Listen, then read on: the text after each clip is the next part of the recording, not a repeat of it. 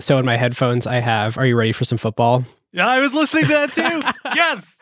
Dude, it gets you so pumped up. It totally does. I feel like I grew up on the Fox Sports theme. It always makes me think of Thanksgiving. It makes me think of, I think it was a Jock Jams tape that I bought, or maybe it was like a knockoff Jock Jams produced by Fox Sports, but I definitely had that theme song on a sports pump-up tape. Oh my God, Jock Jams. That needs to make a comeback. Who got the truth? Is it you? Is it you? Is it you? Who got the truth now? Is it you? Is it you? Is it you? Sit me down, say it straight. Another story on the way. Who got the truth? Welcome to Season 12, Episode 1 of Acquired, the podcast about great technology companies and the stories and playbooks behind them. I'm Ben Gilbert, and I am the co-founder and managing director of Seattle-based Pioneer Square Labs and our venture fund, PSL Ventures. And I'm David Rosenthal, and I am an angel investor based in San Francisco. And we are your hosts. Today's episode is on the NFL. Football is America's favorite sport, by far. In fact, football is more than 3 times as popular as the next highest sport, basketball. The Super Bowl is watched by over 100 million viewers every year in approximately 2/3 of American households. My favorite Super Bowl stat is that it's the weekend with the fewest weddings planned of the year. It is the NFL's world, and Americans are just living in it, especially the TV networks, which have been reduced from pillars of our nation in their heyday to largely distribution channels for the NFL today, plus some other lesser programming sprinkled in. Of the top 100 TV broadcasts aired last year, 82 of them were NFL games. Wow, that is wild. Totally wild. But how did we get here? How did this game become the most valuable media property in America? The story is one of incredible cooperation, of belief in growing the pie over a century, and just like our benchmark episode, of communist capitalism at its finest. The NFL owners have made bold long-term bets in choosing to divide their revenues equally in a way that no other sports league has. Of course, the NFL hasn't been free of controversy. From the horrible recent on-field collapse of Damar Hamlin to the now obvious epidemic of CTE among former football players, players are clearly putting their lives at risk. And from national anthem knees to alleged cheating scandals, the modern fan's relationship with the sport is complicated. I personally love watching football. It has been finely tuned over the years to be maximally entertaining, but it comes with extreme cognitive dissonance for me every time I tune in, and I know many others feel the same. Indeed. And talk about cognitive dissonance. 70% of the players in the NFL today are Black, but only 2 of the head coaches now currently here in January 2023 are Black, and of course, none of the owners are. This is very emblematic in many ways of America as it was many, many years ago, sort of painfully still in front of us today. Yeah. I mean, gosh, we've told so many stories now on Acquired where, in the research and then telling them like, wow, this is the story of America. I have never felt more that way than I feel about this story in the NFL, with all the greatness and all of the not so greatness that we're going to get into. Yes, whether pro football is your favorite pastime or you think it's a societal ill, there is no denying the incredible role that it plays in all of our lives today. Now, listeners, just like our NBA episode a couple of years ago, this is an episode on the business of football. It's not specifically about things I learned reviewing game film or the merits of the I formation. Today, we're talking about the business. But we do have some sports thank yous to say. One, to great friend of the show, former U.S. Representative Anthony Gonzalez, who caught touchdown passes for the Colts from Peyton Manning, who we also have to thank because Peyton's Places on ESPN Plus is awesome. Highly, highly recommend. He's so good. Yeah, it's great. I think I watched 20 episodes of that. And we also have a big thank you to Michael McCambridge, author of America's Game, which provided much of the research for this episode. And it's just like the definitive biography-style history of the NFL. All right, well, David, this is the perfect time to talk about one of our favorite companies, StatSig. Yes. When we had VJ on ACQ2 earlier this year, They were already a pretty impressive kind of Series B stage startup with a killer team and early product market fit. But what's happened since and the scale that they're operating at now is pretty wild.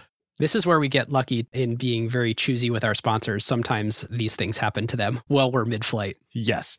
So I asked them for some fun stats. In the past month, StatSig shipped actual live product experiments to over 1.2 billion end users. Now, that stat is not deduplicated across apps, so there's some overlap. But I mean, even if you cut that in half to approximate actual flesh and blood human people out there, that's almost 10% of the world's population.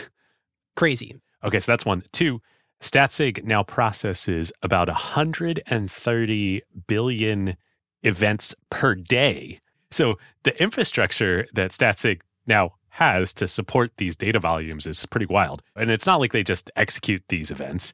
They then take all the data from them, run huge statistical jobs across the whole corpus to compute the experiment results that their customers are running. It is just wild. It's funny, I hadn't thought to make this comparison until right now. So you said 1.7 million events a second.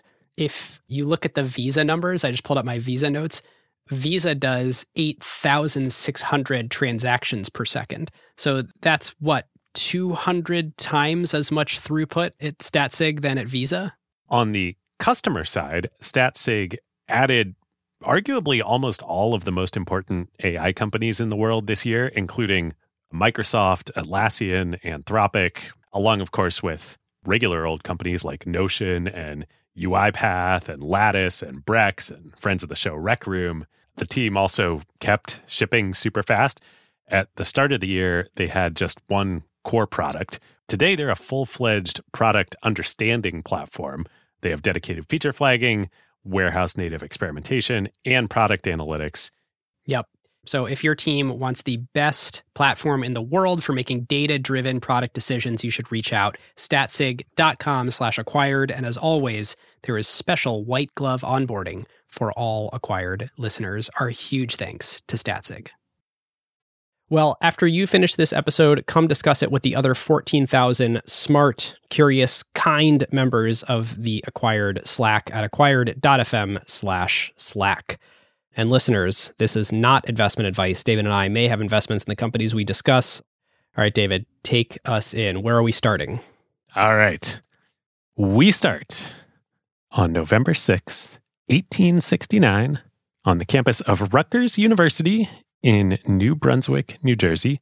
Just a very short New Jersey transit train ride up from Princeton, New Jersey, as I know well from my time there, where, indeed, a group of about 25 or so Princeton students were up at Rutgers to visit a similarly sized group of Rutgers students. And what were they there for? They were there to play a game of football. Now, what was football in 1869? This is not someone dropping back in the pocket and throwing a 70-yard bomb. No. It was essentially what today is classified as mob football, quote unquote, or medieval football. This had been played for centuries at this point in England. And basically the only goal of the game was for one side to get a ball to a certain spot on the other side. And that was it. There were no rules. Any number of people could participate on either side. You could do anything up to and including maiming and killing people on the other side or your own, which happened quite frequently. I mean, keep in mind, this is 4 years after the end of the Civil War. Yes. So now why were these two groups of Princeton and Rutgers students so interested in playing this game? This terribly violent game. Well, back in England, it was quite popular among public school students. Now, public schools in England are like private schools in America. These are like the elite training institutions for wealthy landed gentry in England. And they were starting to adapt it into an actual sport. And so like any sort of stepchild nation, these American college kids were kind of trying to keep up with the social elite back in the mother country and do the same thing, bring football in a codified way to schools in America. There were 25 players per team, so 50 people on the field at one point in time. A round ball that could not be picked up and carried, couldn't be thrown, and the object was to kick the ball through the opponent's goal, for which you received 1 point. Okay, so it's soccer with 25 people on a team. Yes, but that was the start of what would become intercollegiate American football. And this becomes, just like back in England, wildly popular. And over the next 5 to 10 years, it gets more and more codified and formalized amongst the Ivy League. It kind of comes to be seen as this integral part of the college experience. And it kind of becomes this character building experience. It's also still wildly dangerous. There are like deaths, serious injuries, very, very common through this period, the first kind of 50 years of football. Finally, 1905, there are 19 fatalities in intercollegiate football in the US and a serious injury at Harvard to one Theodore Roosevelt Jr., son of sitting president Theodore Roosevelt. So this is a major event. After that happens, Teddy Roosevelt calls a summit of all the major colleges and universities in New York City and says he's going to outlaw the game in the US unless they adopt major changes to make the game safer. And you also have to imagine, of course, it hits close to home for him with his son, but he's sort of viewing this as, hey, the people that are best and brightest are playing this game that is actually hurting the nation. We are cutting down people in their prime, and we kind of have to do something about that. Yeah. And it's a fine line, right? Like, I think the violence is a critical part of this sort of rite of passage. And Teddy Roosevelt probably kind of likes it because this is a training ground for future military, governmental and military leaders of America. So I had no idea until doing the research. This summit that Teddy Roosevelt calls, and then he basically tells all the presidents of the universities, like, hey, you guys got to figure this out or I'm going to outlaw this. In response, they create the NCAA. Like, that is the beginning of the NCAA. Oh, I didn't realize that. Yeah, it was to regulate and codify and make the game of collegiate American football safer. Huh. Yeah, crazy, right? So following that, this new institution that becomes the NCAA, they institute the creation of a neutral zone. They abolish the use of wedge formations, where you would pile up as many people as possible behind somebody who was carrying the ball to push them forward. And apparently that's how most of the deaths and serious injuries happen. So they do make the sport safer. I mean, there's still like a lot of injuries. There's not a lot of protective padding being worn here. And a lot of this predates even leather helmets. People are just playing this in regular clothes. Yes. But they also make a change to the rules after this summit that would become the defining element of American football and fully differentiate it from soccer and rugby, which rugby itself came from soccer. Rugby is the set of soccer rules that the English public school rugby used, hence why it's called rugby. And this rule that the NCAA institutes is legalizing the forward pass. In 1905. And that becomes obviously a defining characteristic of football. And to underscore how much this changed things, football was exclusively a violent, dirty game to this point in history, American football. But when we think about American football today, and you're watching Monday Night Football and the beautiful popping color and all the lights and all the slow-mo, there's a beauty to the game. There's a romanticism. There's a moment where you hold your breath. The world seems to move slowly. It's a ballet. This introduced what would become the counterbalancing force to the incredible violence of football, which is the true beauty of watching it. Yeah. The beauty and the strategic element too. The offensive playbook, the defensive coverages, the audibles. There's no way a casual fan can understand all of it. And yet, the ballet, as you say, is mesmerizing to watch. Collegiate American football just becomes wildly, wildly popular. It still is to this day. Like, it is a huge part of the American sports landscape, and it was even more so then. All right, so the NCAA is formed. We've now got the forward pass. So modern football, does that lead to the NFL? No. Again, very specifically, we're spending a lot of time on the origins of football in college here, but it's so important for understanding the NFL, this is a college thing. This is a American collegiate experience that these elite young men go through, this dangerous kind of warlike activity. There's this very sacred element to it. So much so that while in the early 1900s, some professional teams do start to pop up around the country. And these are teams, not leagues. So these are barnstorming teams that would go around like there's no organized schedule of play. But they're viewed not only just as second rate to the college game, they're like dirty. Why are you taking this esteemed thing that our best and brightest participate in and turning it into this entertainment act? Yeah, it's even more than that. Many people, especially the elite, viewed professional football as actually immoral because it was profaning this thing with money. The gripe that they had against it was the money. It wasn't the game. It wasn't how the game was played. It was the same game, often the same people who played in college. Oh, I see. Like it's supposed to be amateur. It's supposed to be amateur. This should not be a professional activity. This is a rite of passage for young men. So to the teens and 20s, like that was very much the attitude. Now, that is not to say that professional football didn't exist. Or like the same period, bootlegging alcohol. Oh, alcohol is illegal, except for it's this massive industry that lots of people are participating in. Yes.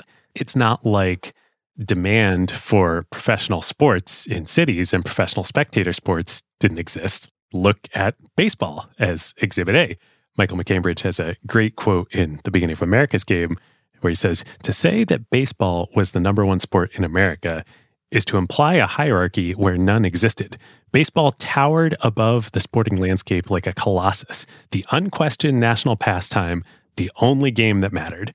Most fans had come to accept baseball's primacy as something immutable, as much a part of the natural order of things as air and water." Of course, this is the era of the New York Yankees and Babe Ruth and Lou Gehrig and all these storied parts of American history. Baseball is very much a professional sport played for money, where the goal of teams is to make money, and the business model is they sell admission to the games. Yep. So it's not like professional sports were all looked down upon. Not at all. It was that football was this very special thing. Yes. So into this dynamic environment, in 1920 enters the American Professional Football Conference, soon, in a few years, to be renamed the National Football League. Finally, we get to the founding of the NFL. And started on August 20th, 1920, when the heads of several of these barnstorming quasi-professional football teams in the Midwest meet at the Jordan and Hupmobile Auto Showroom in Canton, Ohio. Now, the driving force behind this meeting being called is one George Halas. And he is currently in Decatur, Illinois, where he is an employee of the A.E. Staley Starch Company. And his main duty is to organize and coach and be the star player for the company football team. Which, of course, is called the Staleys. Yes. The sponsorship is so deeply rooted in the NFL that the very first team was actually named the sponsor. They weren't even sponsors. It was the employees of the company who played for the team. Now, Halas sort of had a mandate to go out and recruit employees who happened to be good football players. That's how you kind of got around the professionalism of this. Like, oh, no, it's just like a company amateur football team. We're just happen to pay these people. So these folks that come together at George Halas's instigation, they have a goal. They want to legitimize professional football in the eyes of Americans. And they not only have a goal, at this meeting, they develop a plan for doing so. They think they can really separate the pro game from the college game, make it a legitimate thing that America is going to tolerate. And they have 3 parts to the plan. 1, they are not going to sign any current college players. There's going to be a strict demarcation between the college game and the pro game. They will not try and get any current college players to come play for a pro team, which would happen under assumed names. And, you could imagine these college kids, they want to make money. This is so ingrained in the NFL that it is basically still true 103 years later. Here we are in 2023. you still can't go to the NFL out of high school. You can only go with the junior year of your graduating class from college. You can go 1 year early. In 100 years, that's the one concession that's been made. So, point one, they're not going to raid the college game. Point two, they're going to endeavor to play the game at a high ethical and rules-based standard. This was sort of the lesser knock against pro football of like, well, this is like a bunch of ruffians and barely disguised excuse to beat up on each other. Yeah, not to mention these teams that are coming together, some were independent, some were part of the Ohio League, some were part of the New York Pro Football League. So there are sort of slightly different rule books and slightly different customs that are going on. And this is the idea that, no, we need to unify these things to set an expectation for fans. Yep. Standardize what the game is. Yes. And then number three, perhaps the most important, they're going to make Jim Thorpe the president of the league. These guys are smart. Now, many of you probably know who Jim Thorpe was, but Jim was, at that point in time, the leader of the Canton Bulldogs, one of the teams that was strategically included in this discussion. And the meeting happened at that Canton auto showroom, probably because of this. Jim Thorpe was the GOAT. He was the greatest athlete that had ever lived to that point in time. Which is not to say, like, if you put him through the NFL Combine today, he would win. It's sort of handicapped with all of what we knew about modern sports science of his day. The distance between Jim Thorpe as an athlete and any other athlete in the world at that point in time was greater than I think that distance has ever been since. So Jim Thorpe was a Native American who was part of the Sac and Fox Nation and ended up playing college football at a small school called the Carlisle Indian Industrial School, which happened to be coached by a guy named Pop Warner. Who, of course, is the person that all of the youth football leagues are named after today, Pop Warner League. He and Pop led this small, tiny Carlisle Indian Industrial School to a national championship while he was playing there against all these big Ivy League powerhouses and Ohio State and others. Which, by the way, that was a huge moment of these all-white Ivy League schools think they're better than everyone else. And Carlisle was really a Reformation school and how to assimilate into white culture. And so it was this incredible moment of saying, okay, well, as a little bit of a protest, we're going to literally become the best and then beat you at your own game. Well, and the deep irony given what was about to happen with professional sports and the NFL becoming completely white. The first star player, the whole basis of the league, the first president of the league was a person of color. In addition to playing professional football, the thing that is just unbelievable about Jim Thorpe, he won 2 gold medals in the 1912 Summer Olympics in Sweden in the pentathlon and the decathlon. He had never competed in the decathlon before. Oh my God. The first time that he competed in the decathlon was in the 1912 Summer Olympics, and he won the gold medal. Wild. Wasn't he also an outfielder with the New York Giants? Yeah, he played in the major leagues. Like Deion Sanders, Bo Jackson, he did all of that and basketball and won gold medals. Wild. So back to the 1912 Olympics. When he won these gold medals, King Gustav of Sweden was presenting him with the medals, famously. And as he's presenting them to Jim, says, "You, sir, are the greatest athlete in the world." To which Jim Thorpe famously replies, "Thanks, King."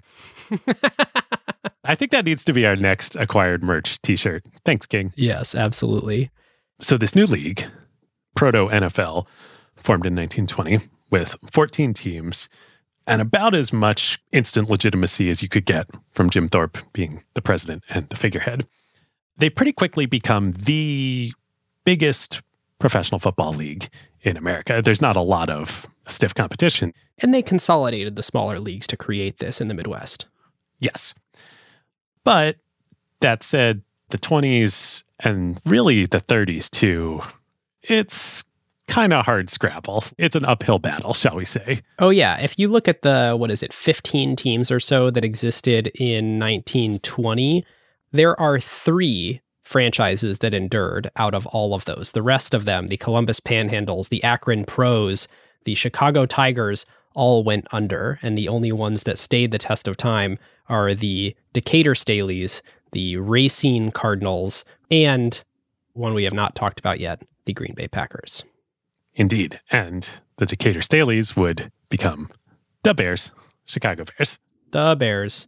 Yes, they became the Chicago Staleys and then at some point adopted a proper name and became the Bears, actually named after the Cubs. That's right, because they played in Wrigley Field and Bears are bigger than Cubs. Yep. So it was an uphill battle for a couple of reasons. One, even despite all their efforts, the stigma of professional football really does not wear off, especially in the 20s. So after the NFL is formed and starts getting publicity in 1922, then Michigan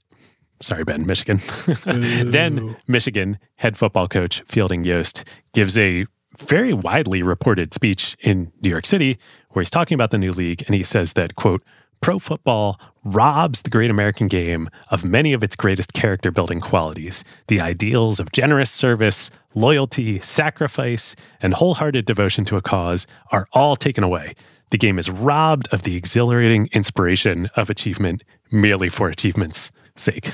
Now, of course, he's partisan because he's a college football coach, but this really was still a lot of the prevailing sentiment. Yep. The other problems the NFL face are most of these teams are based in kind of small towns. They're not in big cities. 100% of these teams either fold or move to larger cities, except for the Packers. They're the only small market team that stood the test of time. Yeah. There was no TV. There was no internet. Like, the market size was not unconstrained for these teams. The market size was quite constrained. They were filling a niche and a demand for football in these towns, but they weren't going to make that much money. And they're massively loss-making. I mean, these teams last 2 to 5 years, and there's another 15 teams that are formed between the Chicago Bears and eventually the New York Giants are formed around 1925 that stand the test of time. So it's amazing all these teams that spin up and spin down within 5 years of each other in this decade. And as you say, these teams in small towns, almost all of them end up shutting down. Well, that was mostly due to the Depression in the 30s and the Dust Bowl. It just became completely non-viable economically for small town teams to survive, except for Green Bay. And they all end up moving to the big city where they're very much playing second fiddle to the baseball teams. Yeah, and most of these don't even end up moving. They just end up closing their doors. The other important thing, though, to say about the NFL during this time before World War II is that in the beginning, there was Jim Thorpe, who was the first president of the league. He's a figurehead. He's only president for a year, and then they bring on a real administrator. But, obviously he was Native American. He wasn't a white person. There were several black players in the league at that point in time, and it was like not a big deal. In fact, the first NFL champions in that first season, the Akron Pros, the star player and the head coach was a man named Fritz Pollard, who was black. Wait, he's the star player and the head coach? I love that.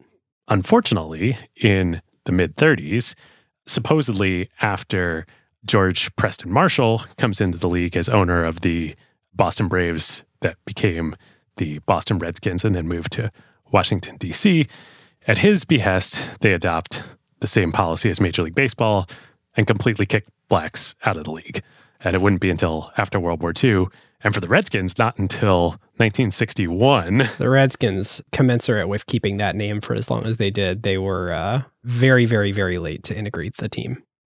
I think they had some really big fan base in the South, and there weren't a lot of NFL teams at that point in the South. And so it was both because he was racist and also because he realized he would probably lose a lot of his fan base who were also racist by integrating his team, which is like a horrible thing that it was a strategic advantage for him to get that fan base by having a exclusively white team.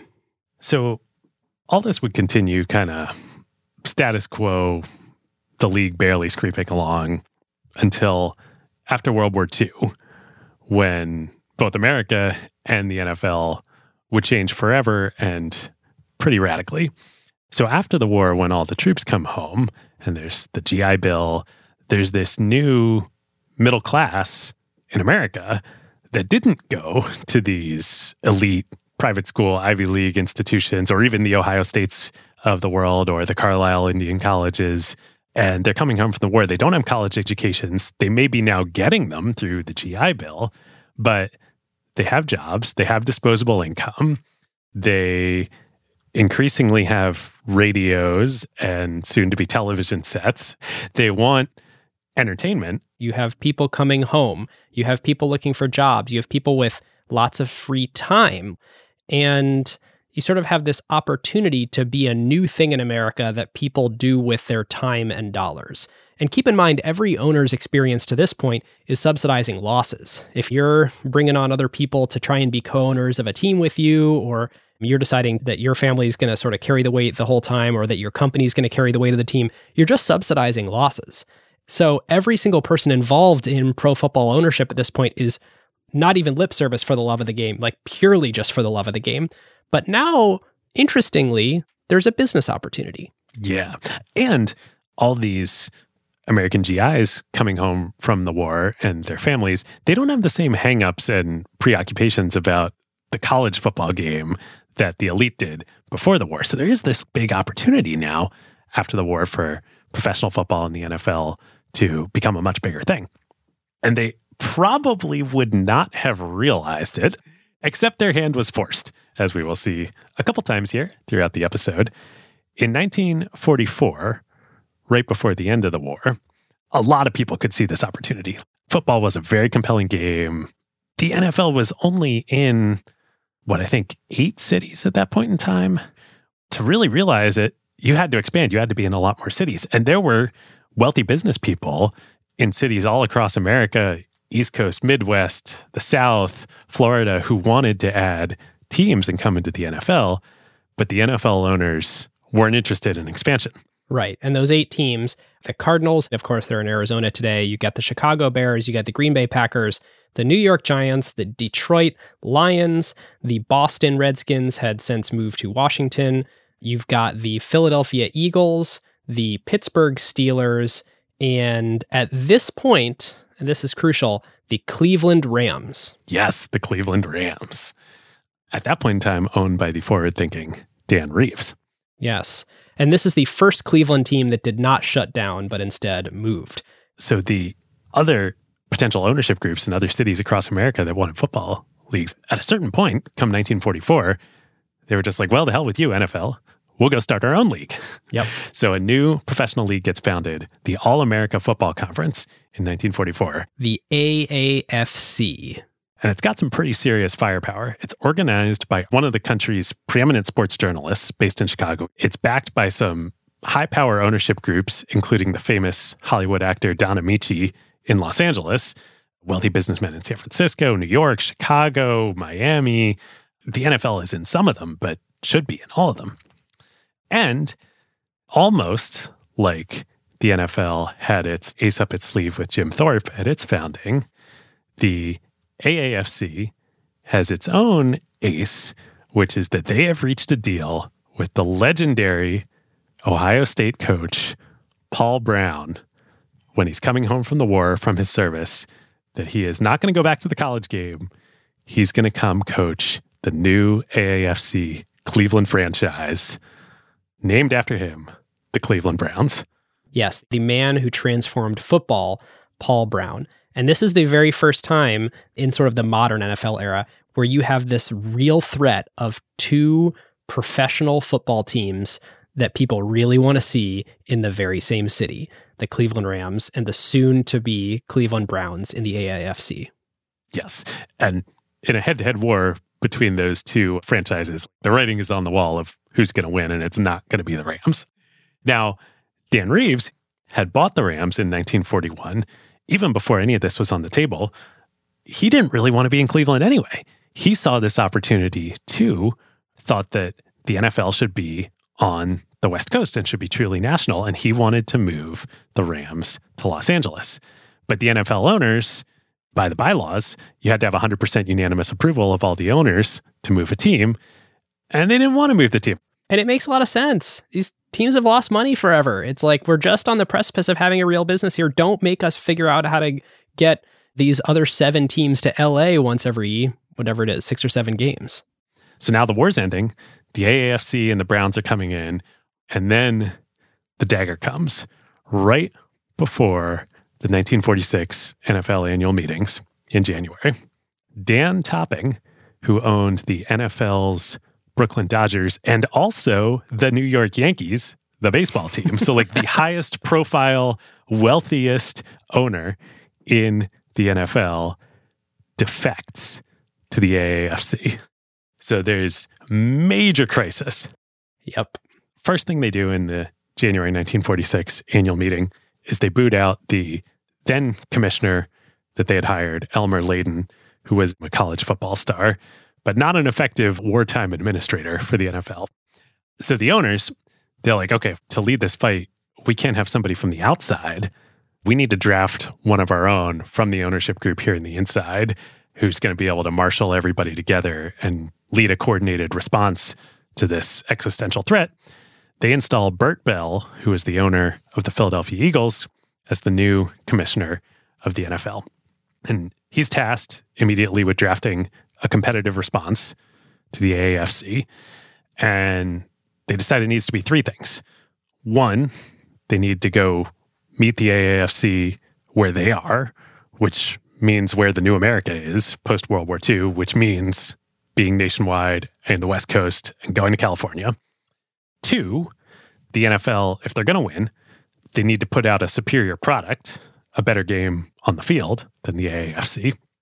And then three, for the first time, they need to do a better job than the AAFC, or at least as good a job at actually telling America about it. They have to go proselytize. They have to go win fans and win consumers' hearts and minds. So fronts 1 and 3 are basically all handled by Dan and the Rams. So immediately after Bell comes in as commissioner, he orchestrates approval for the Rams to move out to California. And it's a good thing they did, because when play eventually starts in the 1946 season, the new Browns in Cleveland, for their very first home game, draw 60,000 fans, which is the same or more than the Rams did for the entire season the year before. Yeah, Paul Brown was quite the anticipated figure in Cleveland. He had coached at Massillon High School in Canton. He had coached at Ohio State. He had coached one of the Navy teams, and he was sort of known for knowing how to whip a football team into shape, who would have to know the intellectual side of the game as inside and out as the physical part of the game. It was a huge part of his strategy to make people memorize the playbook and take written tests. And if they failed these written tests about the plays, about the rules, about Paul's strategy, he'd kick them off the team, no matter how good they were. And it's the first time someone really looked at the game and said, sure, it's a game, but actually this could be a science. He was almost like the first money baller. One of the first innovations he did was he was one of the first coaches to really review film and recognize patterns in plays and statistically manually tally, here's what we have to do against this team and that team, and here's what worked for us last year, and here's what didn't work for us this year.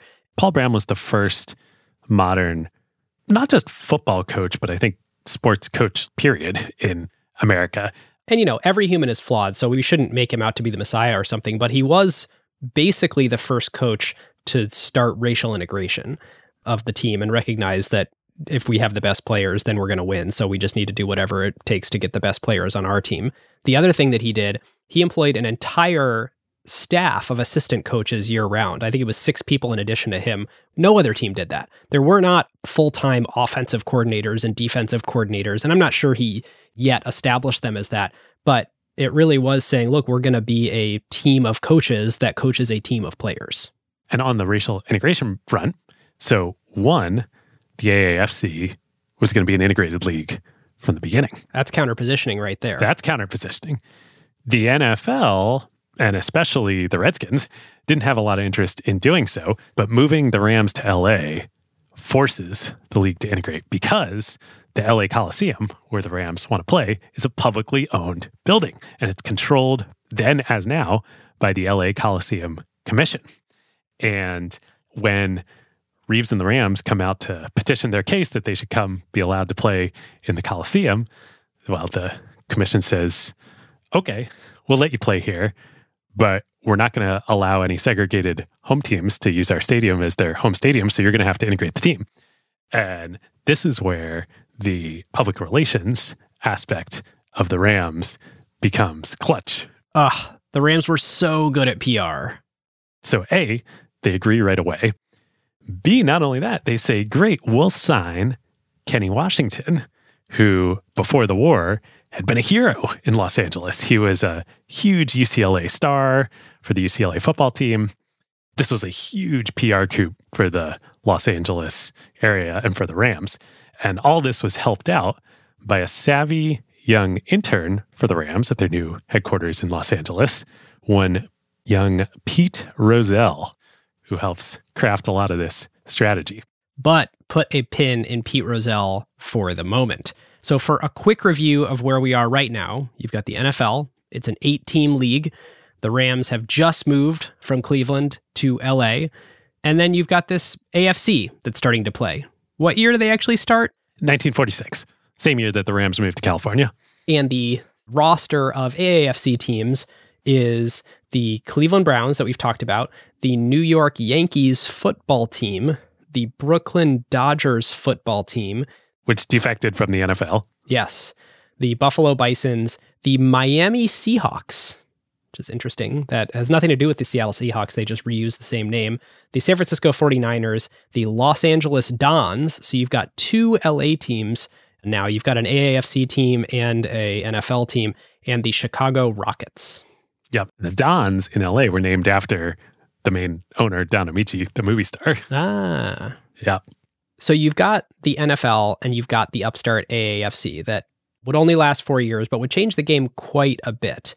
And by forcing this competition, they forced the NFL to do a bunch of things that really was in the NFL's best interest, but they wouldn't have done absent competition.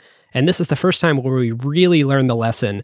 The football that people will watch is the most entertaining game. Yes, because this is something that would not be obvious, I think, for running this experiment. What is the most entertaining game? It's the most competitive game on the field.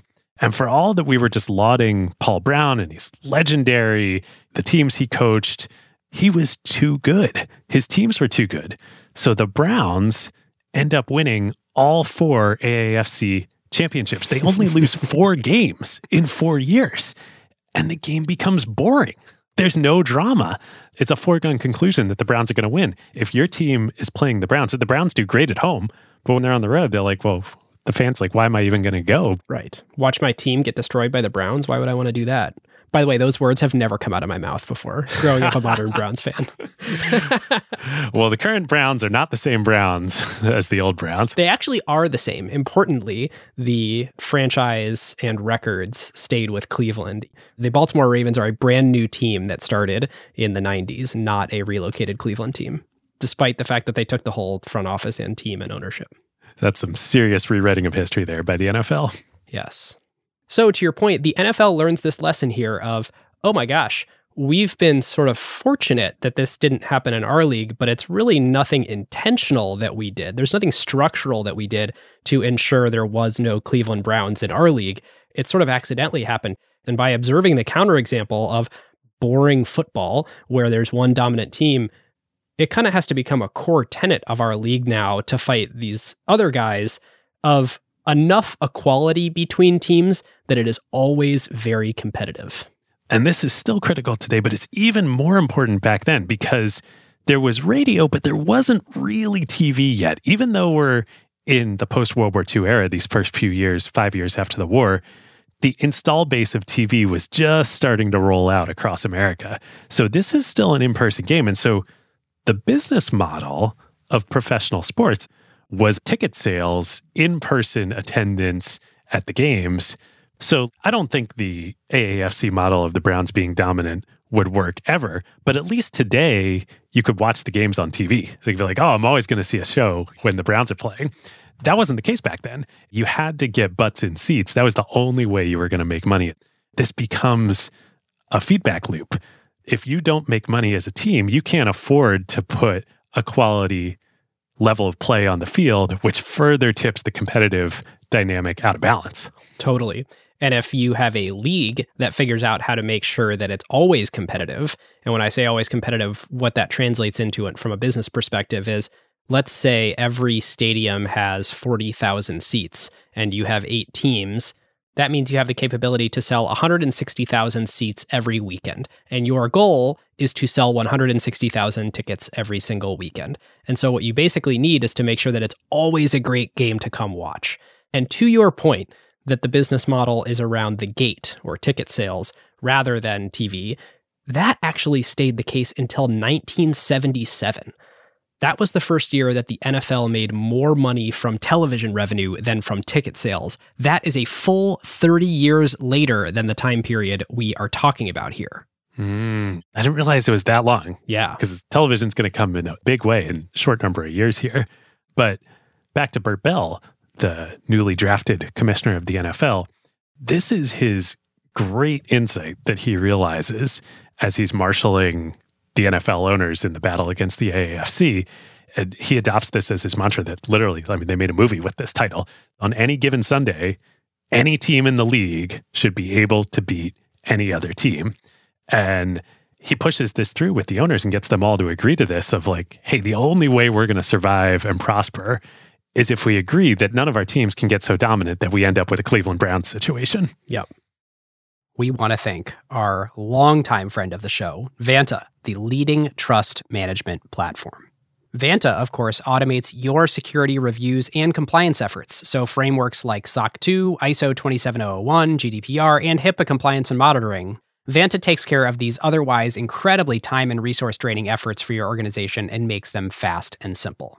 Yep. Vanta is the perfect example of the quote that we talk about all the time here on Acquired. Jeff Bezos, his idea that a company should only focus on what actually makes your beer taste better, i.e. spend your time and resources only on what's actually going to move the needle for your product and your customers and outsource everything else that doesn't. Every company needs compliance and trust with their vendors and customers. It plays a major role in enabling revenue because customers and partners demand it, but yet it adds zero flavor to your actual product. Vanta takes care of all of it for you. No more spreadsheets, no fragmented tools, no manual reviews to cobble together your security and compliance requirements. It is one single software pane of glass that connects to all of your services via APIs and eliminates countless hours of work for your organization. There are now AI capabilities to make this even more powerful, and they even integrate with over 300 external tools. Plus, they let customers build private integrations with their internal systems. And perhaps most importantly, your security reviews are now real-time instead of static, so you can monitor and share with your customers and partners to give them added confidence. So whether you're a startup or a large enterprise and your company is ready to automate compliance and streamline security reviews like Vanta's 7,000 customers around the globe, and go back to making your beer taste better, head on over to vanta.com/acquired and just tell them that Ben and David sent you. And thanks to friend of the show, Christina, Vanta's CEO, all Acquired listeners get $1,000 of free credit. Vanta.com/acquired. All right, so David, Bert Bell, the new commissioner of the NFL, adopts this mindset of we have to keep the game competitive always. What do they do structurally? Any given Sunday. So Bert and the NFL do two things. First, pretty immediately after he starts, he completely overhauls the way the schedule works. So in the past, the schedule would be just like, yeah, whatever, we're all going to play each other, in random order. He realizes that the schedule is actually an incredibly important strategic lever. And he looks at the results from last year's season and arranges the schedule such that the weaker teams from last year play the other weaker teams for the first half of the season, and the stronger teams from the previous season play the other stronger teams for the first half of the season. So that way, he can come as close as possible to guaranteeing that roughly everybody's going to have statistically a relatively even 50-50 record going into the midway point in the season. So there's going to be drama about who's going to end up winning, even though the actual level of talent might diverge quite a bit within the league. Yep. Even if you're a great team, if you've only faced great teams for your first several games, you're going to be a little banged up coming into the second half of the season. And the NFL still does this to this day. I didn't realize that. Yeah, this is like a kind of critical sleight of hand in making the whole thing work. But this is kind of like camouflaging.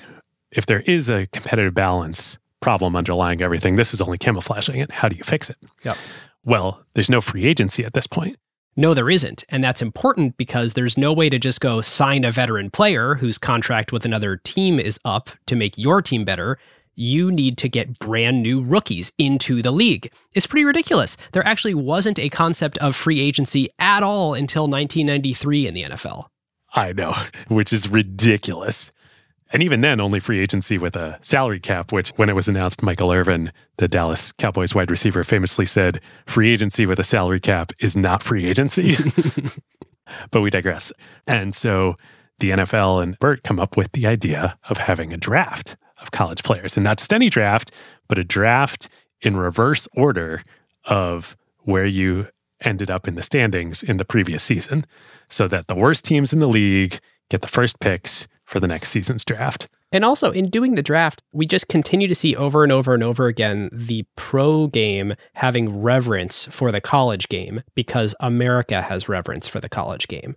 It's this idea that we will watch the college football game very carefully, and then we will create a day where on that day, that is when we will be eligible to go and pull the people out of that game and into our league.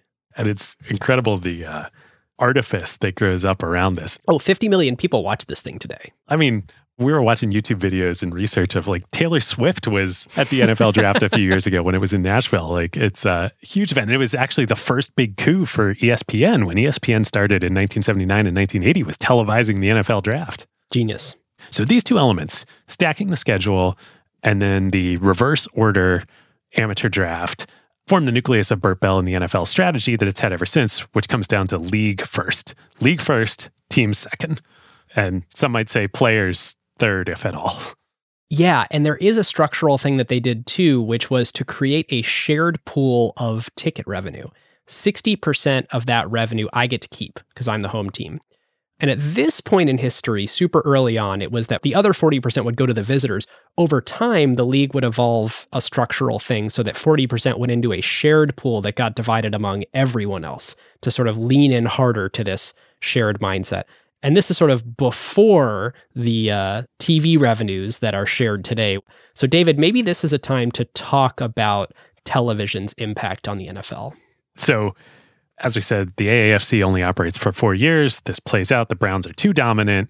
The AAFC folds after 4 years. Only 3 teams of the AFC's 8 come over to the NFL. The Browns, the 49ers, and the Baltimore Colts. Who are, of course, now the Indianapolis Colts. Here we are now. It's the dawn of the 50s. And Ben, just like you said, the television installed base is here. It's coming. So TV set sales in America in 1946, the first year after the war, were 7,000 TV sets sold in America. In 1947, there were 14,000 TV sets sold, so the market doubled. In 1948, there were 172,000 television sets sold, and it only grew exponentially from there. Oh, I love that you looked this up. By this point, in the early 50s, there are 25 million homes in America with a television set. Man, did history turn on a knife point.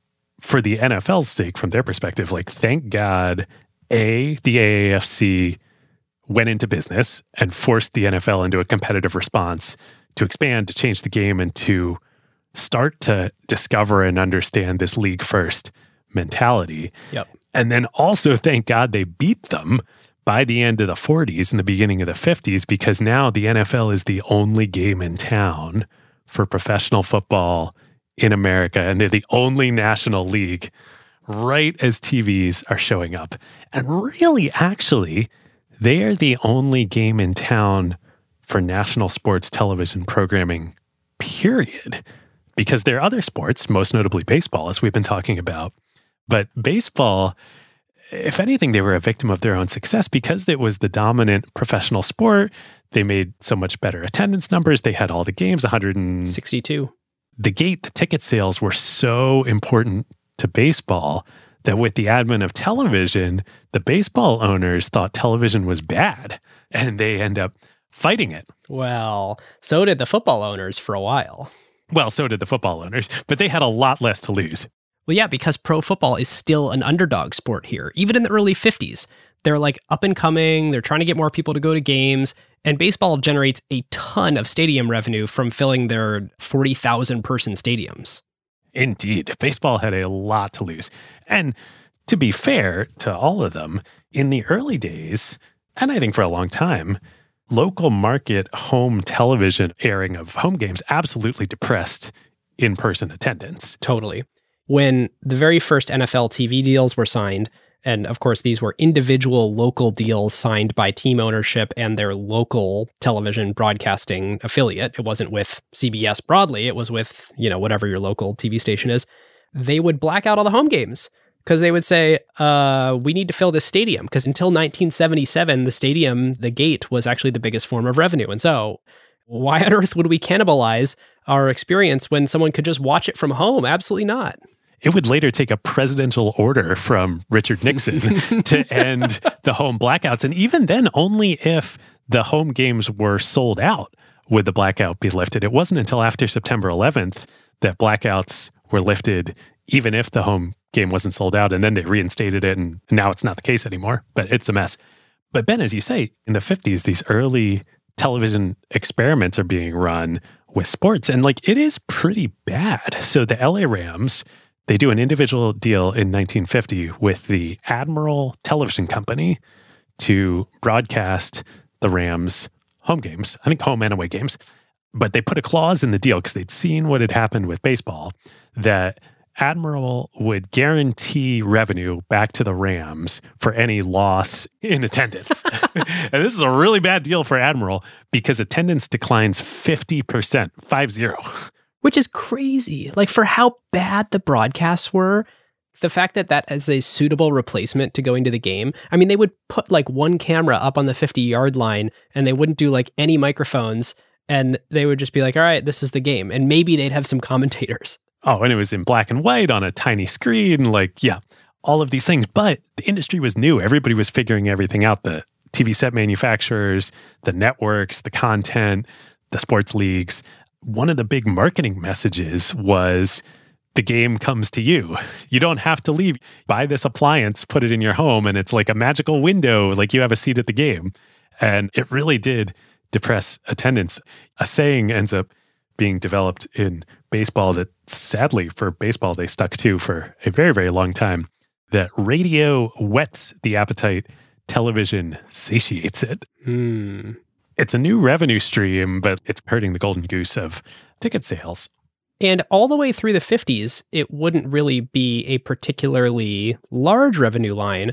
But as it did start to grow, at first they weren't really listening to the hard-won lesson against the AAFC that it needs to be league first. And so everyone's negotiating individually. It ended up being the case that the New York Giants were making $200,000, and this is in 1959, on their TV deal. The Packers were making $0. I think the Packers were making $5,000. They did have a TV deal, but I think it was $5,000. This is the thing. Football, even amongst the individual teams, kept experimenting through the early 50s, whereas baseball basically shut it down and turned away from TV. And one of the things that they figure out is, television broadcasts depress the gate at home, but there's strong demand in local markets to see the team's away games when they're traveling. And so for the first few years, that's the main model of television broadcasts of the NFL, is just showing away games. But there's a lot of demand for that. And it's funny because now we refer to this as a blackout, but at the time, because they were only selling to local affiliates, it's not that it was a blackout. It's that your local TV station only had the contract to broadcast the away games. There was nobody within your antenna's reach that was broadcasting that game when it was at home. So this becomes a pretty meaningful revenue stream, even though, as you say, it would be a long time before TV would surpass the gate in revenue streams for the NFL. By the end of the 50s, the league as a whole, with all the 12 separate contracts, was making over $1 million in TV revenue annually, whereas at the beginning of the decade, it was less than $100,000. And it also becomes clear that certain football games, there's a really big audience on TV for them. And in particular, the 1958 NFL championship game, known as the quote, greatest game ever played between the Giants and the Colts, led by Johnny Unitas, a sudden death overtime dramatic win by Johnny U and the Colts, garners 45 million TV viewers across the country, including President Eisenhower. So was this a national broadcast? National broadcast of the NFL championship game that year. Importantly, this is not the Super Bowl. David and I aren't being coy by not calling it that. Like, that is not what this was. And we're still missing about half the teams that will end up competing for the Super Bowl. Right. But 45 million viewers. This was unprecedented. There is a huge opportunity for professional football and television. Yes. Which, once again, the NFL was not the one to totally recognize. Which it is amazing. I mean, competition does create the best product. And the NFL, time and time again, has had their hand forced and then reacted really well to a new upstart. Totally. So in this case, as the 50s draw to a close, once again, just like towards the end of World War II and the end of the 40s, there were a whole bunch more cities and ownership groups that wanted in on this. It's a clear business opportunity, and there are only 12 teams at this point in the NFL. But once again, the NFL owners are kind of dragging their feet. They're like, we don't really want to expand. Maybe we'd be open to the Chicago Cardinals. They're kind of struggling. If the ownership group that owns them were to sell, maybe we would allow them to be moved, but, go talk to them. And I really don't think this is like a business decision of we don't want more people taking our pie. I think they sort of recognize that there could be more money made if you have more cities. But it was more that the NFL owners at this point are a tight-knit fraternity of people who all think the same way, who respect the game, largely who owned the teams when they were massively loss-making. And so they kind of don't want to let anyone into their club, even if it would be good for business. And the NFL, as we know it today, is a business. You better believe it. But at that point in history, it was really like each of these teams are kind of on their own island. They're deeply competitive against other players. They don't think of those people as fellow employees of the league. It's more like we each have our own club, but the owners of each club sort of have this thing with each other, this fraternal bond.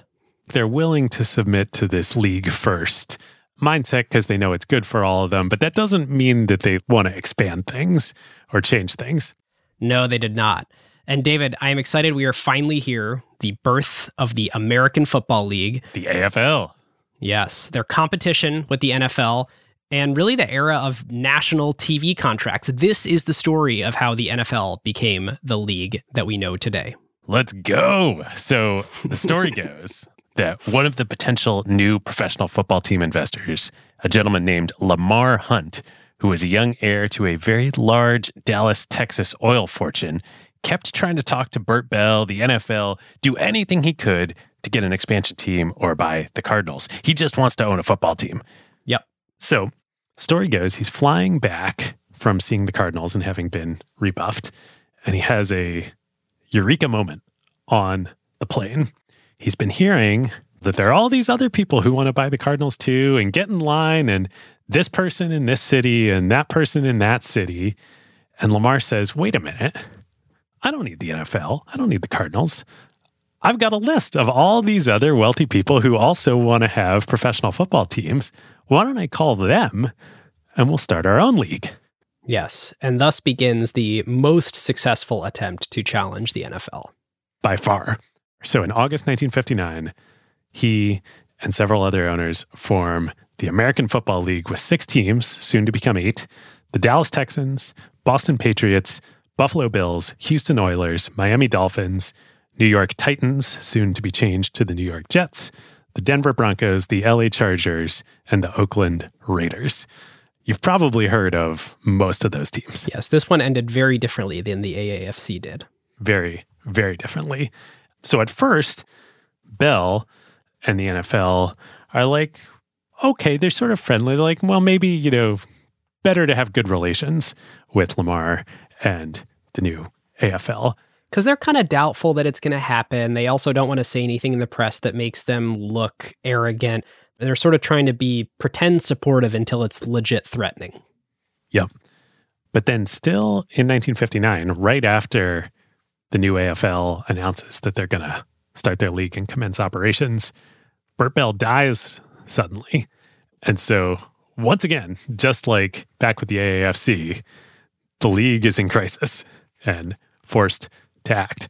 And Unlike the AAFC, things are going to be a little different this time because of the television aspect.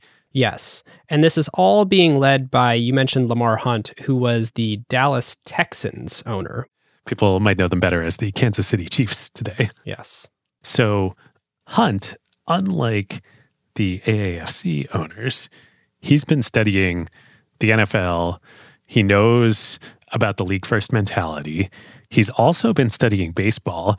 He's been meeting with baseball owners, including Branch Rickey of Brooklyn Dodgers and Jackie Robinson fame, who at that point in time was out of Major League Baseball and was trying to start a third independent league. Independent baseball league. A third independent baseball league, yes, with some pretty radical ideas, really borrowing from the NFL and the league first mentality. He wanted to embrace television in this new baseball league and have a radical solution where all the clubs in the league would share all of the revenue from a television deal. Pretty crazy. So Lamar Hunt and the new American Football League, the AFL, they take this cast aside idea from baseball and they totally run with it. Hunt says, we'll just centrally negotiate one national television contract for the entire AFL, and then we'll split the revenue completely equally amongst all the teams. This is like the epitome of the league first mentality. It'll be great for us and it'll help us compete with the NFL. And in some ways, it's easy for the upstart to do this in counterposition because they have no existing TV contracts, but they do kind of get laughed out of the room. They go to the TV networks with this, and each of the TV networks are like, oh, cool idea, but like, who cares about your league? No one's going to watch this. So we hear your pitch. We understand that this is very innovative and breakthrough and very different than what the different NFL teams are doing, and we don't really care that much. And the two major networks at the time, CBS and NBC, had deals with NFL teams. The likelihood that they would be that receptive to this in the first place is low. But there was another relatively upstart, counterpositioned TV network out there, ABC, and they were the perfect match. So Hunt goes to ABC and they find a young executive there. ABC doesn't even have a sports division at this point in time, but a young executive within ABC named Roone Arledge. This is probably the fourth episode we've talked about Roone Arledge on. What a legend. So Roone would ultimately become Bob Iger's mentor, and Bob Iger would rise through the ABC Sports ranks in the beginning of his career before taking over Cap Cities and then obviously all of Disney. So this is Roone's big opportunity. He sees, it's obvious at this point in time in the late 50s that nationally televised football games, there's demand for it. There's a huge opportunity. This is actually shocking. Like, I know to everyone right now, we're like, well, of course. But it used to be the case that Sunday afternoons kind of had a hole in their schedule. Like, CBS had no good programming. And so that's why they would originally agree to, like, sure, we'll broadcast some NFL games. But no one expected the American public in their living rooms to take to football as an event, as an entertainment form delivered over the air to the living room the way that it did. And so the NFL sort of rebranded Sundays in America and turned it into a completely different way that people spend their time. And that was shocking. Well, and with those early NFL deals, it was like those were individual deals that teams made with networks and local stations. So it was like a local thing. It wasn't Football Sunday. It wasn't a national event. Right. This was the first nationwide, network-wide contract. The networks now had signal that people did want to behave in this way and they could feel safe sort of signing business deals and pursuing this because even though it wasn't what they expected, turns out there is demand for this product. Yeah, so this was Roone Arledge's and ABC's first huge contribution to pro football in America and the televising of sports. So ABC signs a league-wide 5-year TV rights deal with the American Football League for $8.5 million over 5 years. It was by far the single biggest sports rights TV deal in history at the time. $1.3 million to the league per year. And that was before the league had played a single game. This is all before the league launches. So here we are now in January 1960, back to the NFL. They don't have a commissioner. Their upstart rivals, the AFL, who haven't played a game yet. They have a multi-million-dollar contract. An $8.5 million 5-year TV deal with a national network that the NFL doesn't have. This is a real existential crisis. And unlike last time where they're like, okay, great, we'll just draft one of our own, Bert Bell, owner of the Philadelphia Eagles, to come in and lead us through this. They can't agree on a new commissioner. So it takes 11 days and 23 separate votes of the NFL ownership groups in a total knockdown, drag-out negotiation. There's multiple camps backing multiple candidates. Yeah, the NFL has just gotten too big. Each of the owners has too many of their own interests to argue for. They're in dire need of something or someone to unify them.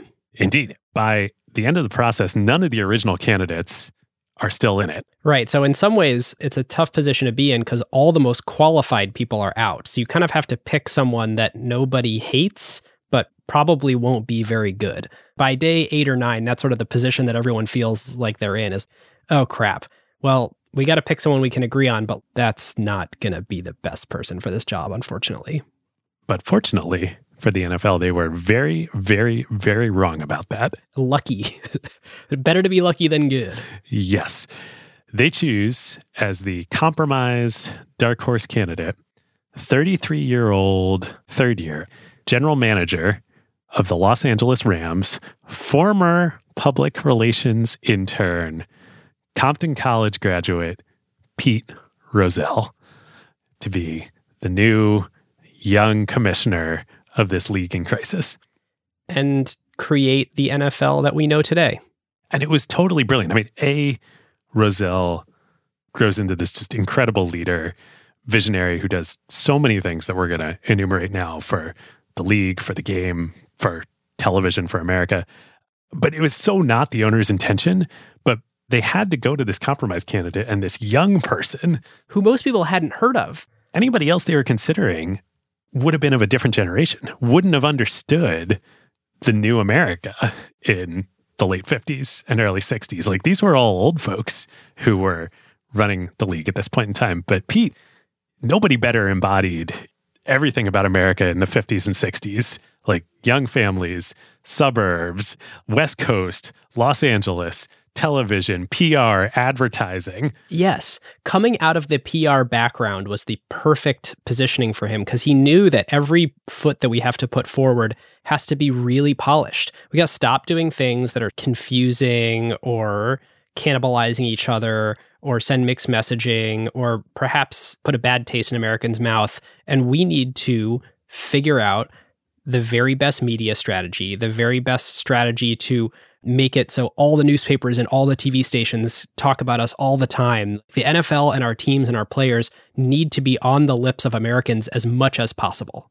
And just as a small, short track record of what Rozelle had done before becoming commissioner as GM of the Rams for only 2 or 3 years, the Rams were not a successful team on the field, even during his tenure, but he makes them into the most profitable team in the league. They actually start making a lot of money because he gets it, right? They're in the second biggest TV market in America, in LA, a very wide geographically spread out market where people want to watch football games on TV. He sets up the first in-house kind of institutionalized merchandise store for the Rams. He opens up a Rams merchandise store. He partners with Roy Rogers Inc. The actor Roy Rogers had like a white label merchandise brand to bring actual high quality branded Rams jerseys, hats, mugs, etc. That becomes a huge revenue line for the Rams that nobody else has. So he's got the right background here. And he comes in. This is pretty crazy. I mean, this is a very volatile, charged situation with a lot of elder and opinionated folks around the league that he's going to have to deal with. And within a year, he completely changes the NFL. So the first thing he does when he comes in as commissioner is he ratifies an expansion plan for the NFL to meet the AFL. Remember, one of the big reasons why Hunt and the AFL owners started the league in the first place is they wanted to bring pro football to more cities. The NFL was dragging its feet. Just like back with the AAFC now, they realized they got to go meet the enemy on the field where they are. So the original plan is to expand to both Dallas and Houston immediately to meet the AFL there in Texas. The Houston franchise, I think, ends up becoming the Minnesota franchise instead, but they do go to Dallas with the Cowboys immediately. Oh, and meet Lamar Hunt head-to-head right on his own turf. I mean, he's leading the AFL effort, and the idea of you're just going to open up shop and say, we're going to give away the franchise to a new owner of the Cowboys right here in your backyard. Yup, right down the street. Speaking of proximity and right down the street, the next move that Rozelle makes, remember, he's from LA. He gets the importance of media, advertising, everything. He knows he can't run the NFL out of Los Angeles. But at this point in time, the league offices were in Philadelphia because Bert Bell was in Philadelphia and he had been the owner of the Eagles. He's like, Philadelphia is not the place where we can run the modern NFL. And Bert ran it a very idiosyncratic way too. I mean, he had obviously no computer system, but like, he did all of his business by phone calls. It was Post-it notes and phone calls is how the NFL ran. Like, just not a professional organization. Oh, yeah. Famously, the stacked scheduling, he would do it with dominoes on his kitchen table. So Rozelle's like, no, this is not going to work. We're going to move league headquarters to New York, to Manhattan, to Midtown, first to Rockefeller Center, and then to Park Avenue, where the league is, I believe, to this day. So. We need to be right there next to the television industry, next to the media industry, and just as important, next to the advertising industry. Yes. These are relationships we got to cultivate with Madison Avenue. After he moves the headquarters to New York, Rozelle contracts the Elias Sports Bureau, which did professional statistics for Major League Baseball.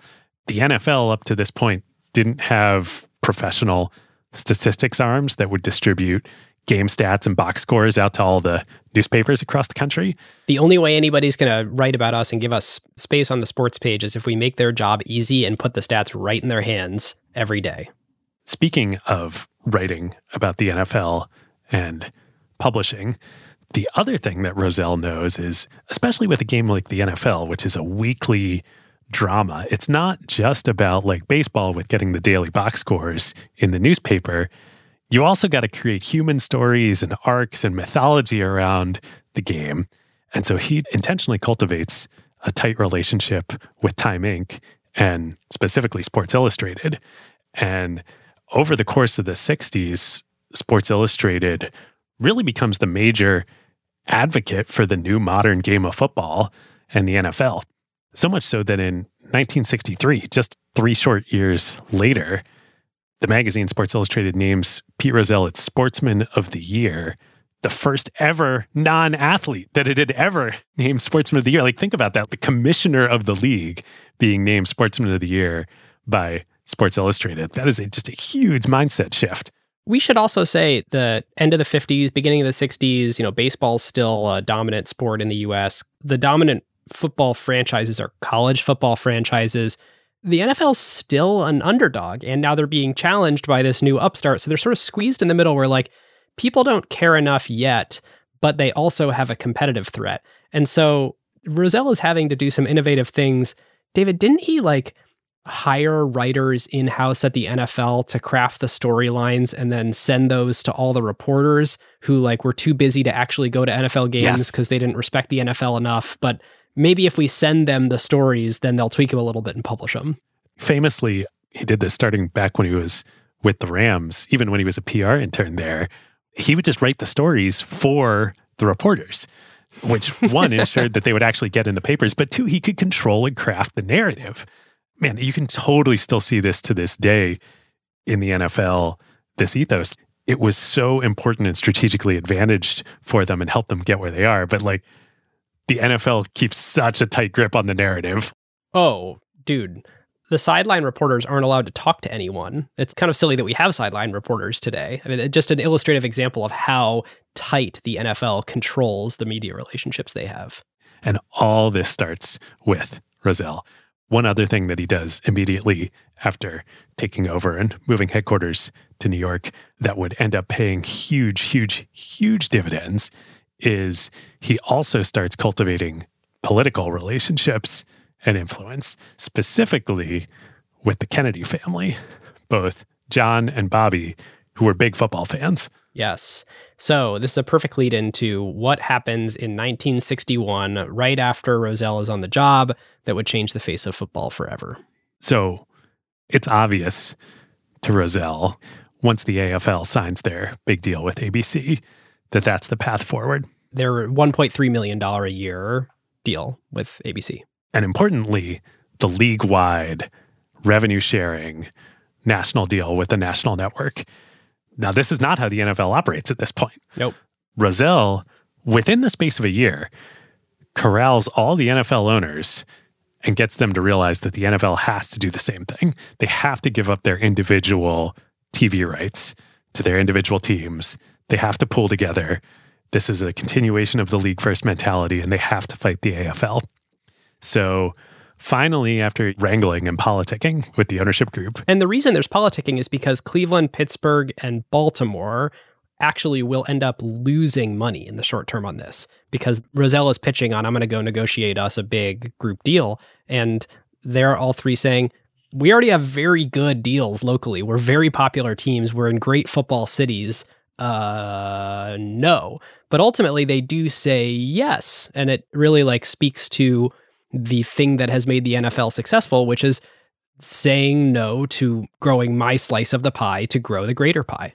So once he gets authority, Rozelle goes and negotiates with CBS, which was the dominant network, both in the country and had the majority of the individual team NFL deals.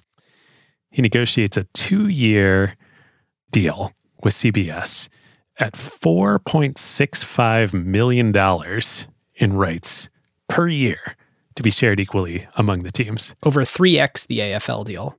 A huge shot across the bow to the AFL. Fortunately and unfortunately, they immediately encounter political pressure in response to this. This triggers, I guess, the Department of Justice to start an antitrust violation process against the NFL.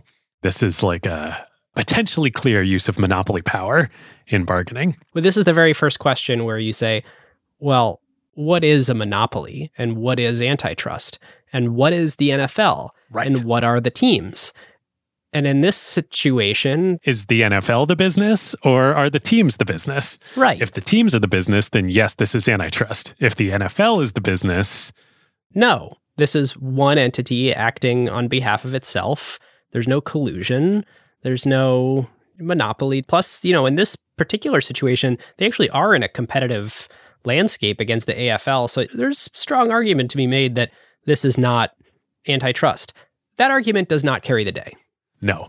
So pretty immediately, the courts strike down this deal. And there's about, a 1 to 2 month period where it's all in limbo. And this is where the Kennedy relationships come in clutch for Rozelle and the NFL. So both the president and Bobby Kennedy in Congress whip up enough support to pass through new congressional legislation. A new congressional act specifically to advantage the NFL. And to allow for national sports contracts on a league-wide basis. It's called the Sports Broadcasting Act. It ends up getting passed towards the end of 1961. The day after the bill is passed and signed by John F. Kennedy in the White House, he literally hosts a party at the White House for the NFL, which is just tells you everything you need to know right there. Pete Rozelle, all the owners, they are invited to the White House to celebrate this new antitrust exemption that has been passed through Congress to allow them to negotiate this landmark deal because the president wants to watch his football. It's that, but Rozelle also makes the strong case that this is good for America. For a game that is growing in popularity and a game that unites communities. They're really starting to lean into this idea that this brings a lot of people together in a city. It is a shining example of teamwork and a shining example of hard work and celebrating sportsmanship. And this is a great thing that we should spread to more of America and make it easier for more people to consume. They're starting to make arguments about the economy. around, it's good for people to have gathering points both at stadiums, but around stadiums with hotels for people to throw parties at their houses. All of this is goodness. And if you like the American economy, you should let us have a national TV contract for the NFL. Yep. And at this point in time, I think a lot of those arguments hold water. Yep. This actually was driving a lot of commerce for the nation. Totally. A fun aside, I did the math on that $4.65 million per year deal. That value of that contract would grow 2,500x over the next 62 years. Wow. Did you look at what it would be inflation adjusted? Yes, inflation adjusted, it's about 250x. Still pretty good. So on the back of this landmark TV deal, Rozelle does two other really brilliant things for the NFL in the next year. First comes as kind of another accident.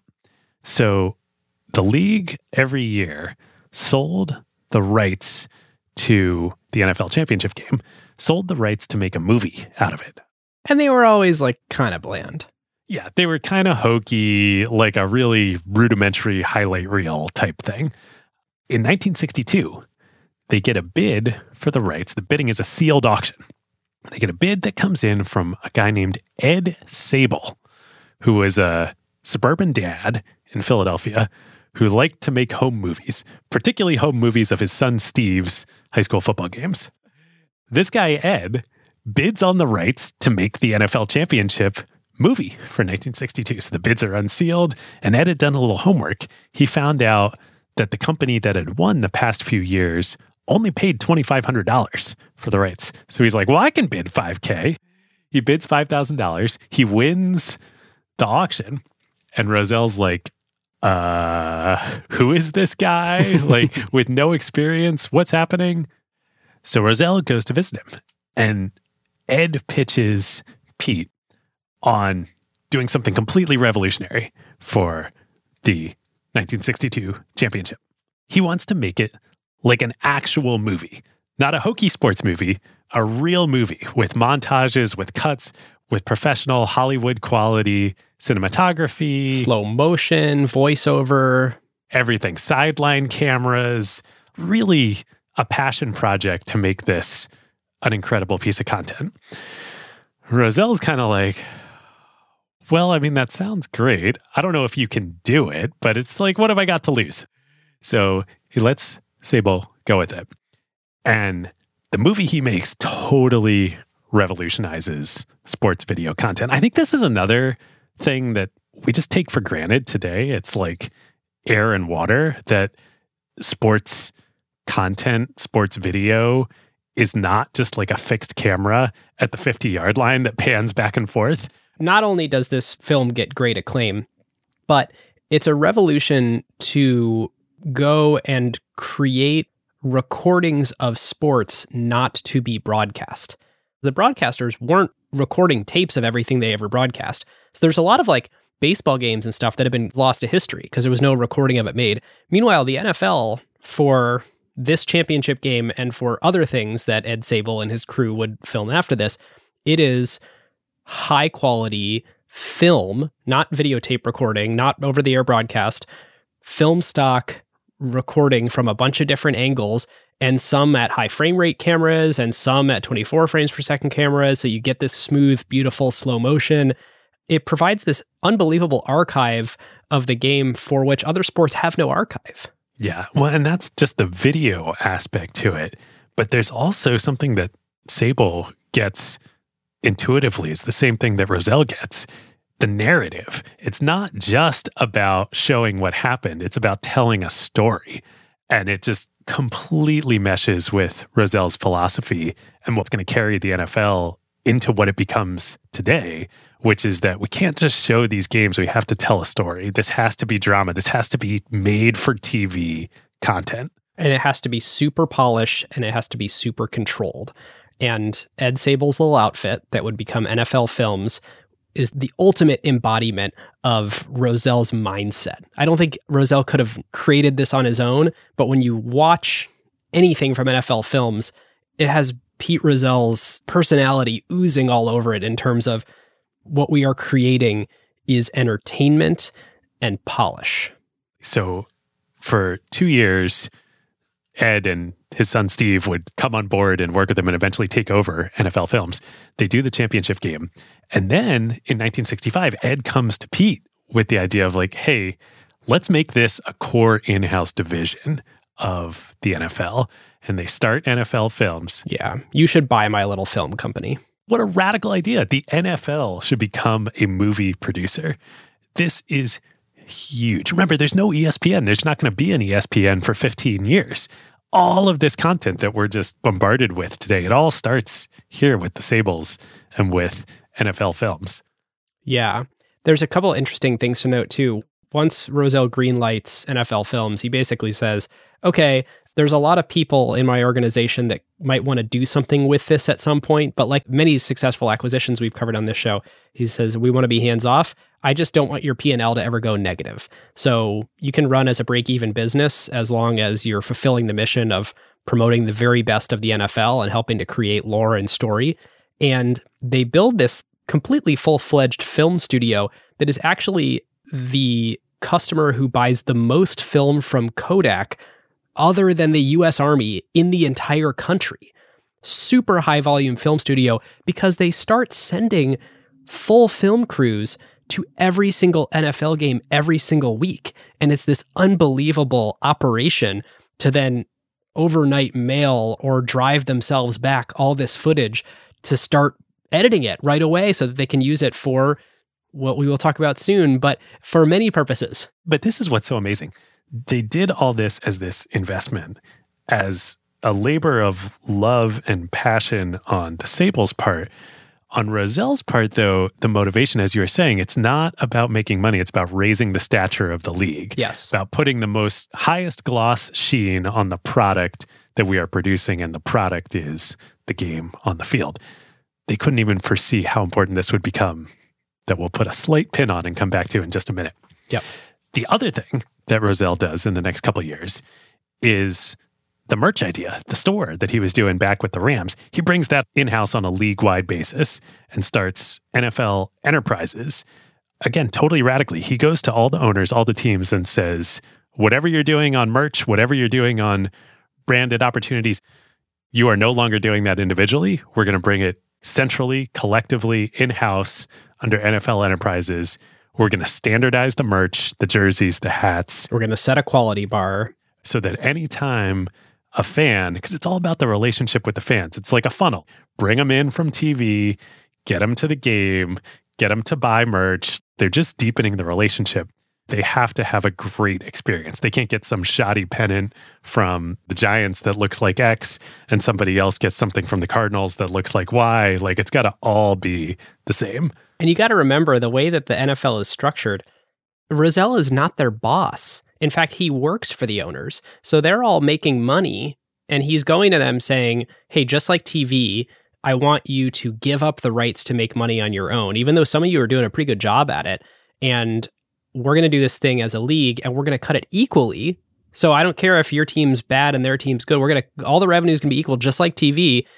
And he's so good at playing the politician with the owners that they keep agreeing to give up revenue-generating parts of their P&L for the league to take over on their behalf. Yeah, I mean, like, let's take the Browns and Packers. How many pennants do you think the Browns sold, in the city of Cleveland, with as big and storied as the Browns are, versus the Packers in a town like Green Bay? What is Green Bay? It's something like the 200th largest media market in the United States, and they've got this NFL team. And what Rozelle is saying is, just like TV, I don't care how much merchandise you sell, the Packers are getting the same check from Enterprises as the Browns are. Yep. We should probably take a 60-second aside, but the unique structure of the Packers is totally amazing. They are owned by a publicly owned nonprofit corporation. And so what that means is, rather than one individual who could just decide to uproot the team and leave them, the ownership of the team lies in this entity that is theoretically a publicly owned entity. Anytime they want to raise money, they go and sell more shares more stock in the Green Bay Packers. And there's hundreds of thousands of people who have bought this stock. So there's this very distributed ownership group of the Packers. Not with any expectation of financial return, literally just so they can hold a piece of the Packers. Or control, because nobody can own more than a certain number of shares. But this mechanism has kept the Packers in Green Bay, even while capitalist forces and individual whims of billionaires have moved many other teams around. Yeah, it's such an amazing little quirk and like so fun. Have you ever been to Lambeau Field? I've not. I really want to. I went once, not for a game, but I was at a wedding in Green Bay. And I was like, oh my gosh, I got to go see the field. And so I took a run. Green Bay is this very quaint little town in Wisconsin. And there's this giant NFL stadium in the middle of it. It's wild. And for a lot of the analysis we'll do later, the data comes from the Green Bay Packers annual report because no other team publishes their P&L, but the Packers do. Okay, so the last thing Rozelle does in this miracle run in his first couple of years as commissioner is he creates the Pro Football Hall of Fame in Canton in 1963. So cool. I've never been. We got to go. We should do an acquired field trip. We should. That would be fun. So there's this amazing flywheel. Like it really is like the Disney story that he gets. I don't think he thought about it in flywheel terms, but the most important thing, everything he's doing is through the lens of how do we raise the stature of the league? Not a team, but the league. The NFL as a league. How do we add higher gloss sheen to the product? To the shield, one might say. Exactly. And his logic is doing that will attract more fan interest and deeper fan interest. And the more and deeper fan interest that you attract, the more TV dollars you're going to make. And this is revolutionary too. Back in the day, you were limited to the number of seats you had in your stadium. So if you're like a Major League Baseball team in a major market where you're selling out your stadium, there's not a strong incentive to keep adding sheen to the product. You're at maximum revenue capacity. Right. But with the NFL and now with the new TV model, there is no ceiling to revenue capacity. Yep. So more fan interest, more TV dollars shared evenly amongst all the teams raises the level of play equally amongst the teams.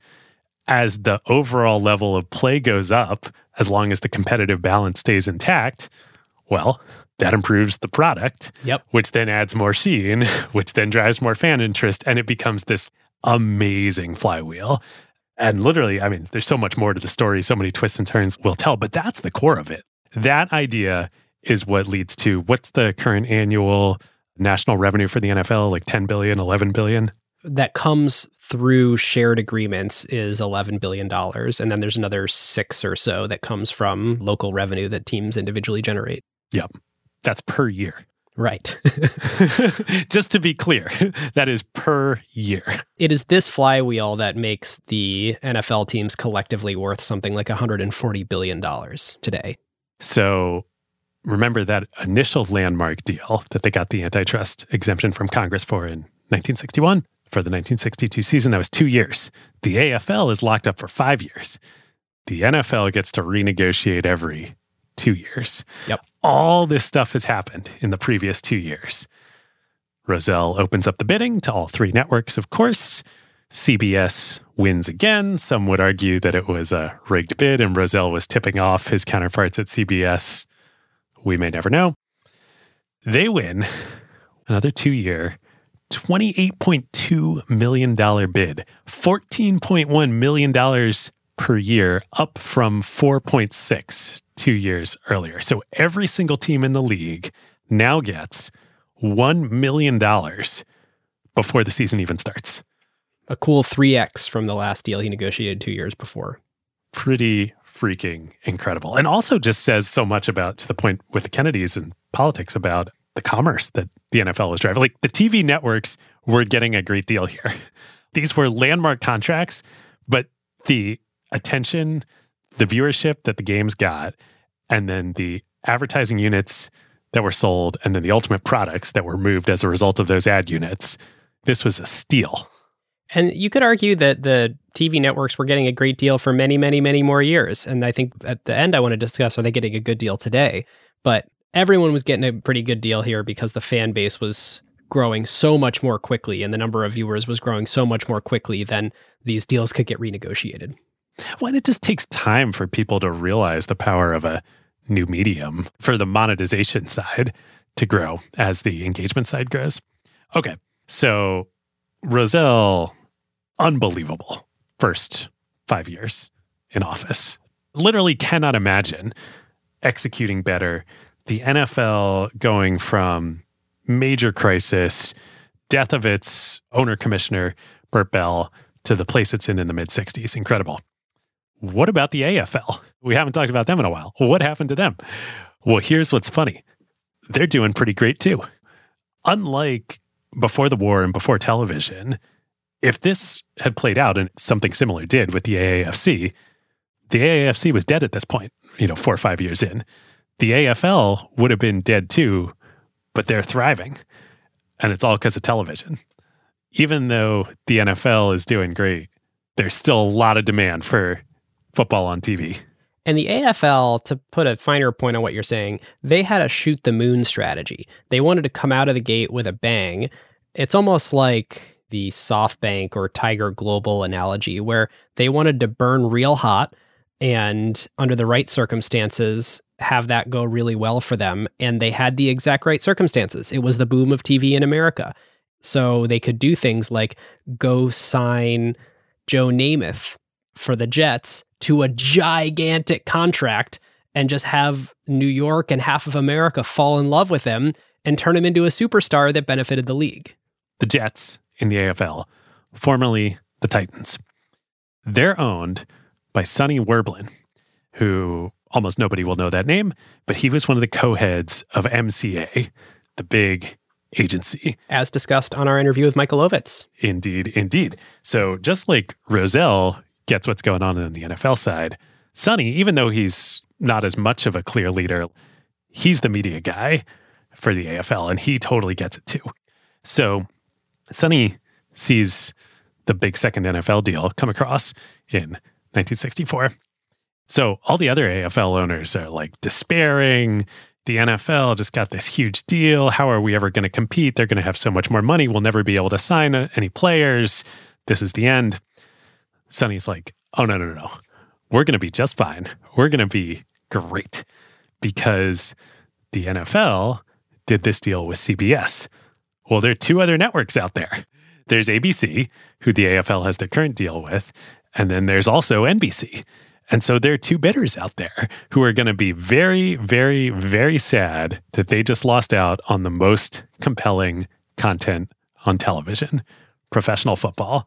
And who's there to give it to them? The AFL. Yep. We'll take second place when there's a bunch of sad people willing to throw money at second place. And throw a lot of money. So the very next week after Rozelle and CBS announced their deal, the AFL and NBC announced that they've just signed a new 5-year, $37.5 million deal. So bigger overall dollar number for a longer number of years. Even though it's like less than half the per year amount. Yeah, it's less than half. It's $7.5 million per year. But by this point in time, the NFL has 14 teams. The AFL still only has 8. So on a per team basis, it's pretty close. It's not as much as the NFL, but for a 5-year-old upstart league, this is a big success.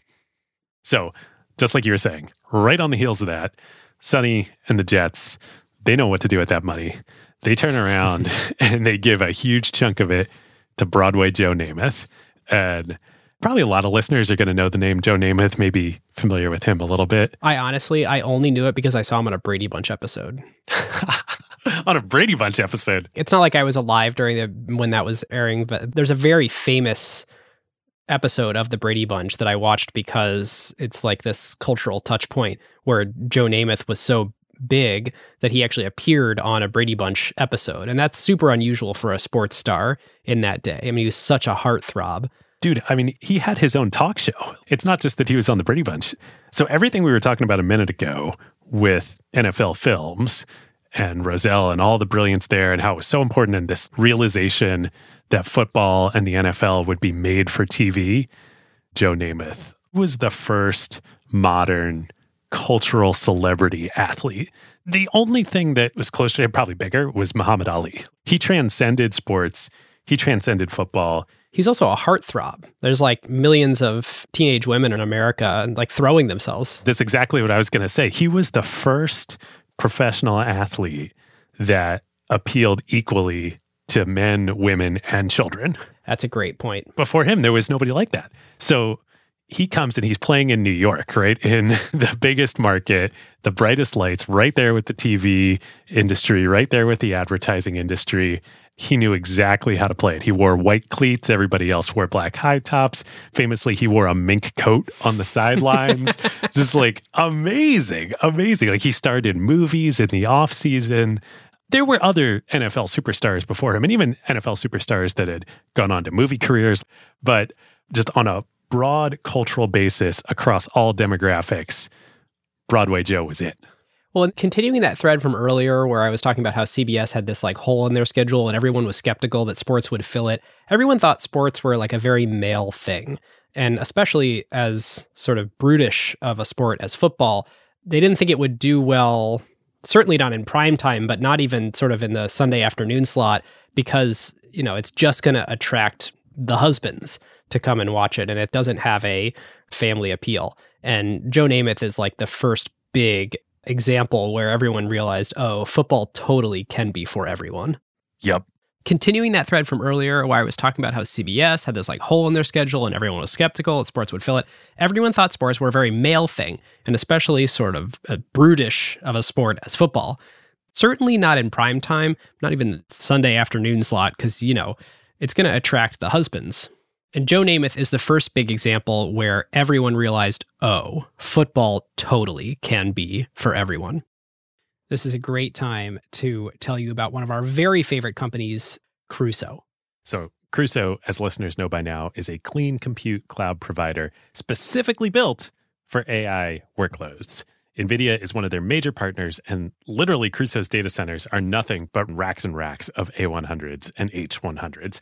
And because Crusoe's cloud is purpose-built for AI and run on wasted, stranded, or clean energy, they can provide significantly better performance per dollar than traditional cloud providers. Yes, we talked about that on our ACQ2 episode with Crusoe CEO Chase Lockmiller. The other element that makes Crusoe special is the environmental angle. Crusoe, of course, locates their data centers at stranded energy sites. So think oil flares, wind farms that can't use all the energy they generate, etc., and uses that power that would otherwise be wasted to run your AI workloads instead. Yep. Obviously, it's a huge benefit for the environment and for customers on costs since Crusoe doesn't rely on the energy grid. Energy is the second largest cost of running AI after, of course, the price you pay NVIDIA for the chips. And these lower energy costs get passed on to customers. It's super cool that they can put their data centers out there in these remote locations where, quote unquote, energy happens, as opposed to the other hyperscalers such as AWS and Google and Azure, who need to build their data centers close to major traffic hubs where the internet happens because they are doing everything in their clouds. Yep. If you, your company, or your portfolio companies would like to use the lower cost and more performant infrastructure for your AI workloads, go to crusoecloud.com/acquired. That's CRUSOE cloud.com/acquired, or click the link in the show notes.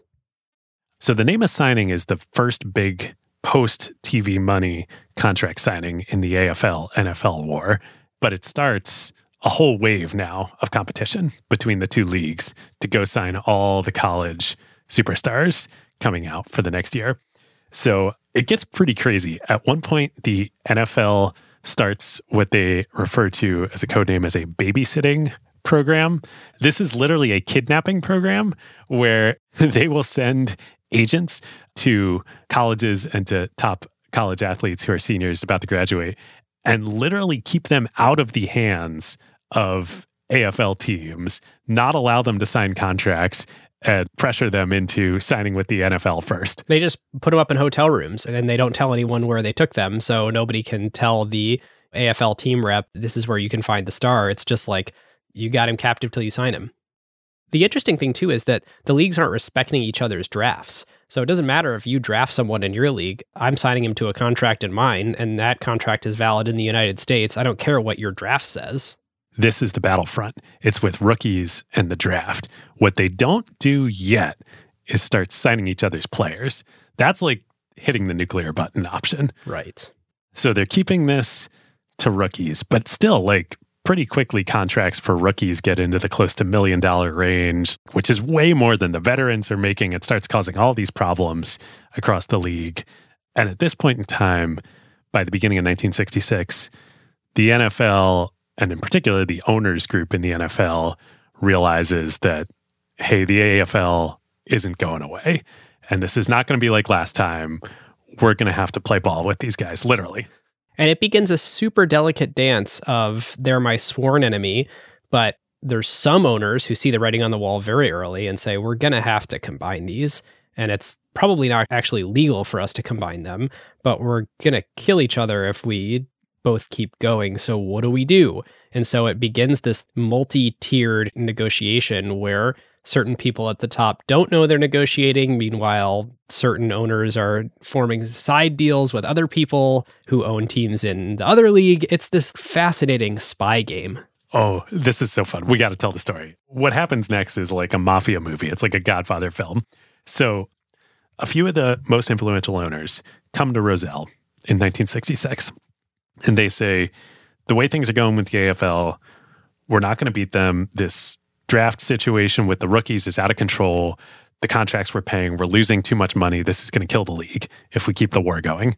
We got to get to a truce, which that means we're going to have to merge. So we're going to direct you, Rozelle, to go start merger negotiations with the AFL. Rozelle doesn't want to do it.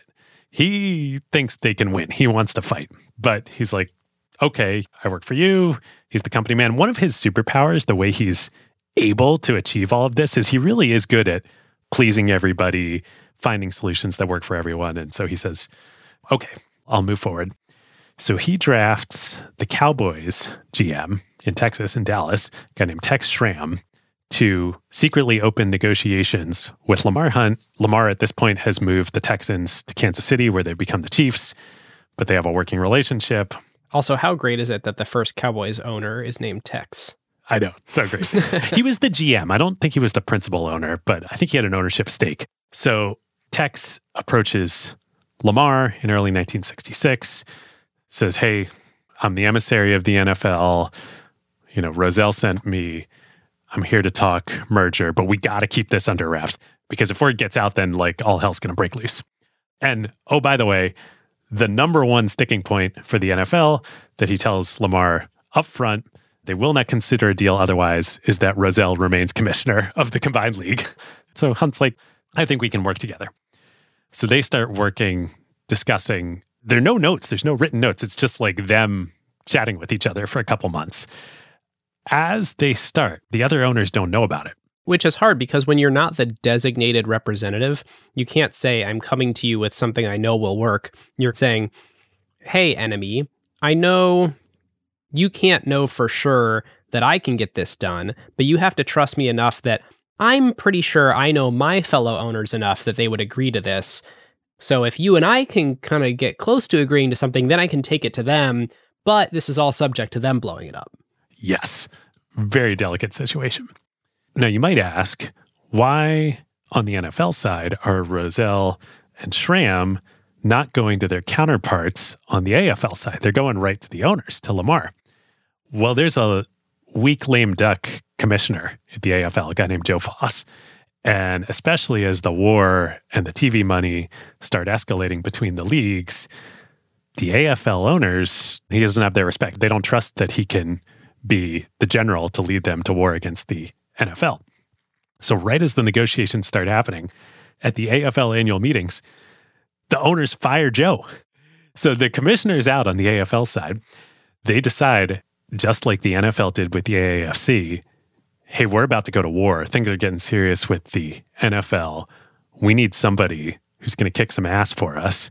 They draft fellow owner, head coach, GM of the Oakland Raiders, Al Davis, to become the new commissioner of the AFL. All right, so now we've got this cast of characters to pay attention to. On the NFL side, there's the commissioner, Pete Rozelle, and Dallas Cowboys GM, Tex Schramm. And on the AFL side, There's new commissioner and Raiders owner Al Davis and the Chiefs owner Lamar Hunt.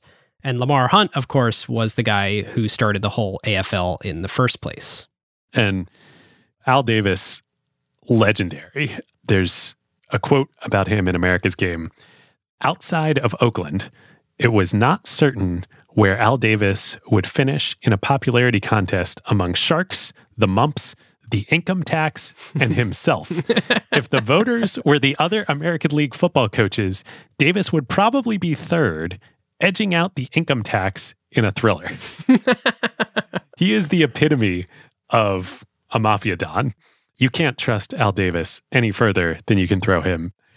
And he is the perfect new head of the AFL in this war. And basically the head just to go beat him up in negotiation. I mean, at this point, it's like, hey, we fired our guy. We understand we're in a negotiation. Just like go get the best deal you can. And if you have to piss everyone off such that you have no working relationship with the rest of the owners, Al Davis is the kind of guy that's like, oh, I'm totally up for that. That's fine if for the next 30 years, everyone that I have to work with hates me. They don't let him know about the merger negotiations. They don't actually want him to negotiate. They just want him to start a war and improve their negotiating leverage. I see. In literally one of the most incredible unforced errors of all time, the NFL fires the first shot in the new war as soon as Davis takes over. So in May 1966, the Giants in the NFL break the gentleman's agreement. They go over and they poach a veteran from the Bills in the AFL. A kicker.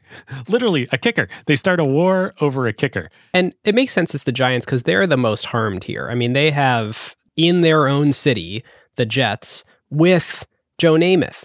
Once this happens, though, the other NFL owners are just apoplectic at Giants owner Wellington Mara. They're like, you're throwing this all away over a kicker. So the owner of the Colts, the quote that is attributed to him, God damn it, Mara, if you wanted a kicker, why didn't you just ask me? I'd have given you one. So any of the 30 million Americans who play fantasy football can relate to this situation.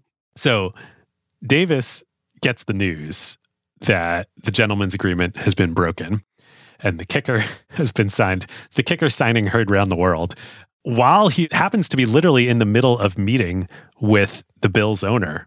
Supposedly Davis, he just sits there in his chair and he leans back and he smiles and he says, well, we just got our merger.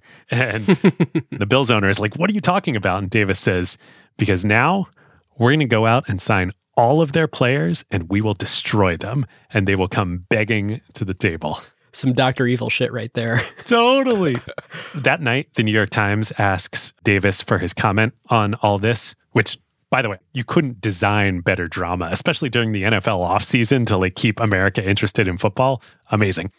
The New York Times asks Davis to comment and he responds, quote, this is something I've been aware of and I anticipated the probability, but you don't make threats at a time like this. Our answer will be an action. This is not the time to speak. Ooh, I want to steal that word for something in the future. So great. So his first reaction, like any true mafia don, is he doesn't really want to go into all-out war because he knows that's going to end badly for both sides. He wants to send a targeted message, like the equivalent of a fish wrapped and delivered on the doorstep. Or a horse's head in your bed. Exactly. The horse's head that he decides to send is he is going to target Rozell's old team, the Rams, and he's going to sign their quarterback away. We just went from a kicker to a quarterback. That escalated quickly. Well, you got to escalate. You're going to send a message. You're going to come at the king. You'd best not miss. Yes. So within 3 days, the Raiders have signed away veteran star quarterback for the Rams, Roman Gabriel. And this is where, again, the NFL makes another tactical error. They don't respond to that. They don't come to the table. Nothing happens. So a few days after that, Davis does unleash all-out war. Talk about antitrust violations. He literally directs the GMs of all the AFL teams to go out and sign all of the quarterbacks in the NFL. Which, to do this, is an economically negative move. Of course, which is why he didn't want to do it. They're already making the maximum amount you should be willing to pay them for what they're bringing to your team, or likely close to it. And you're going to have to pay them a lot more to switch leagues. So Lamar Hunt, of course, gets word of what's going on. And meanwhile, he's in secret negotiations with Tex and Rozelle for a merger. And Hunt, like Rozelle, is a very diplomatic man. He would never do anything like this. He doesn't think this way. And he gets word from the Oilers, from their GM, that Davis just instructed him to go sign the 49ers quarterback. And Hunt is talking to the Oilers, like, no. This is too far. Stand down. I'm canceling Davis's orders. Don't go do this. The Oilers GM gets off the phone with Hunt, calls up Al Davis and says, hey, Lamar just called me, heard about what we're doing. He told me to stop. Davis supposedly sits there for a second and asks, did you give Lamar your word that you wouldn't do it? The Oilers GM says, yes. Davis sits there again, thinks about it, and says, fuck it, sign him anyway. So they do. The Oilers go sign the 49ers quarterback. And that is what makes it all work. So Davis hangs up with the Oilers, calls Hunt, and he's like, you dumbass. Why on earth would you stop me from doing this? I know you're working on a merger. I am your best weapon that you have. I am giving you leverage. Of course I need to do this. And Lamar's like, yeah, okay, go ahead. Right. I'm not being incendiary against you. This is a weapon for you. Yes. I may be a thug, but I am your thug in this case. So within a couple days, it's all over. On Wednesday, June 8th, 1966, the merger agreement gets announced in a press release. Unlike with the AAFC, this is a true merger. All of the AFL teams will join all of the NFL teams. Together, they promise to add at least 4 totally new teams and cities. Right. So there's 24 combined teams, and they promise to expand to 28 over the next 3-4 years. Yep. They announce that because of the separate TV contracts on the AFL and the NFL side, they will not begin a joint season immediately. They'll let the new AFL TV contract play out, which will go through the 1969 season. The first fully combined season will be in 1970. But in the interim, they will start hosting a new pro football world championship game between the winners of the two leagues starting in the 1966 season. And boy, that would be a super event for television. This officially called AFC NFC World Championship game sounds like a doozy. Sounds pretty cool to watch. Some other points to the deal. There will be a single common college draft starting immediately.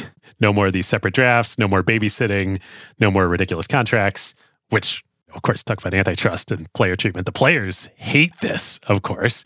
Rozelle will remain the commissioner, and Al Davis is going to go back to running the Raiders, which Davis is fine with. That's all he really wanted anyway. Not announced, but included. This, I believe, only came out much, much later.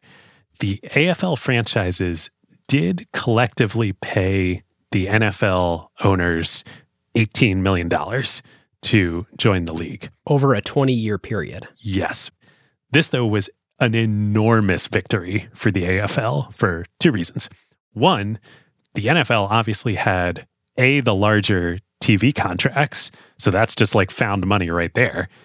B, they had all the apparatus. They had NFL Films, NFL Enterprises, etc., everything. And by the way, immediately, even before they combined the leagues officially in 1970, they form AFL Films for that 3-year gap. I didn't know that. And NFL Films hires twice as many people, and they go film every single AFL game too, starting immediately.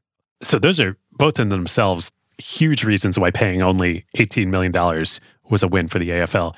The even bigger reason, when the negotiations started between Schramm and Lamar, the NFL's initial asking price was $50 million per team from the AFL as franchise fees.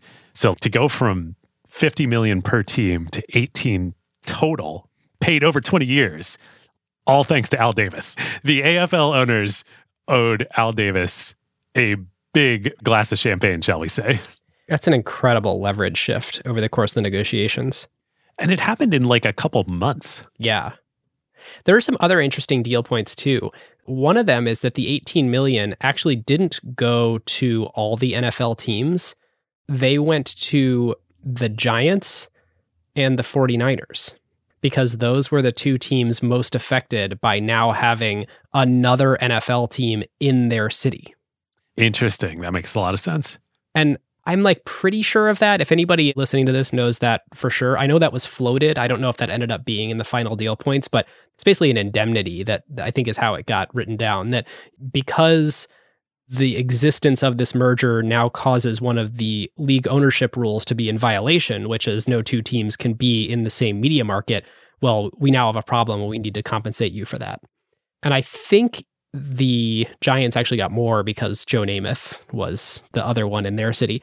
And so what you also start to see because of this deal is the real modernization of the NFL. They decided that anyone with less than a 50,000 seat stadium needs to change that.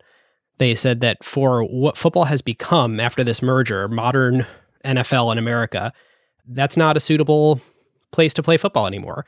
And so you either need to build a new stadium or expand your stadium.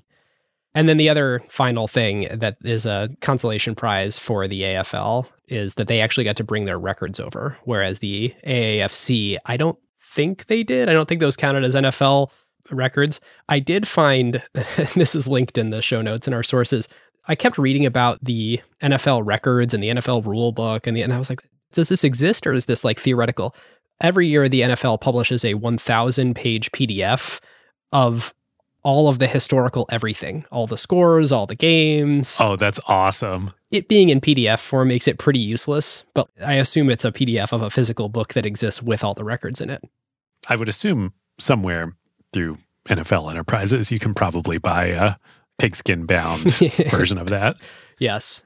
So this announcement in June of 66, you would sort of think, okay, this now just clears the way. The next few decades are just laid out in front of us. There's one league. There's no real competitors. What could possibly challenge football? And the answer is yet again, the law of the land in the United States. So in October, Congress actually passed a law to allow this merger and grant yet another antitrust exemption. This time, Lyndon Johnson signed it into law. And you might say, well, why did they need another one? Well, the merger of two completely different organizations that were competitors, that's kind of a different thing than allowing one ownership group or one trade organization to negotiate on behalf of a bunch of sort of member teams. So this actually is a different antitrust issue.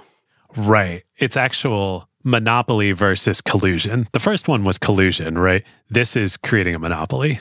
And so Rozelle and the NFL are calling on all the favors they can get, but the bill that will allow them to do this is stuck in committee. And so here's the paragraph out of America's Game.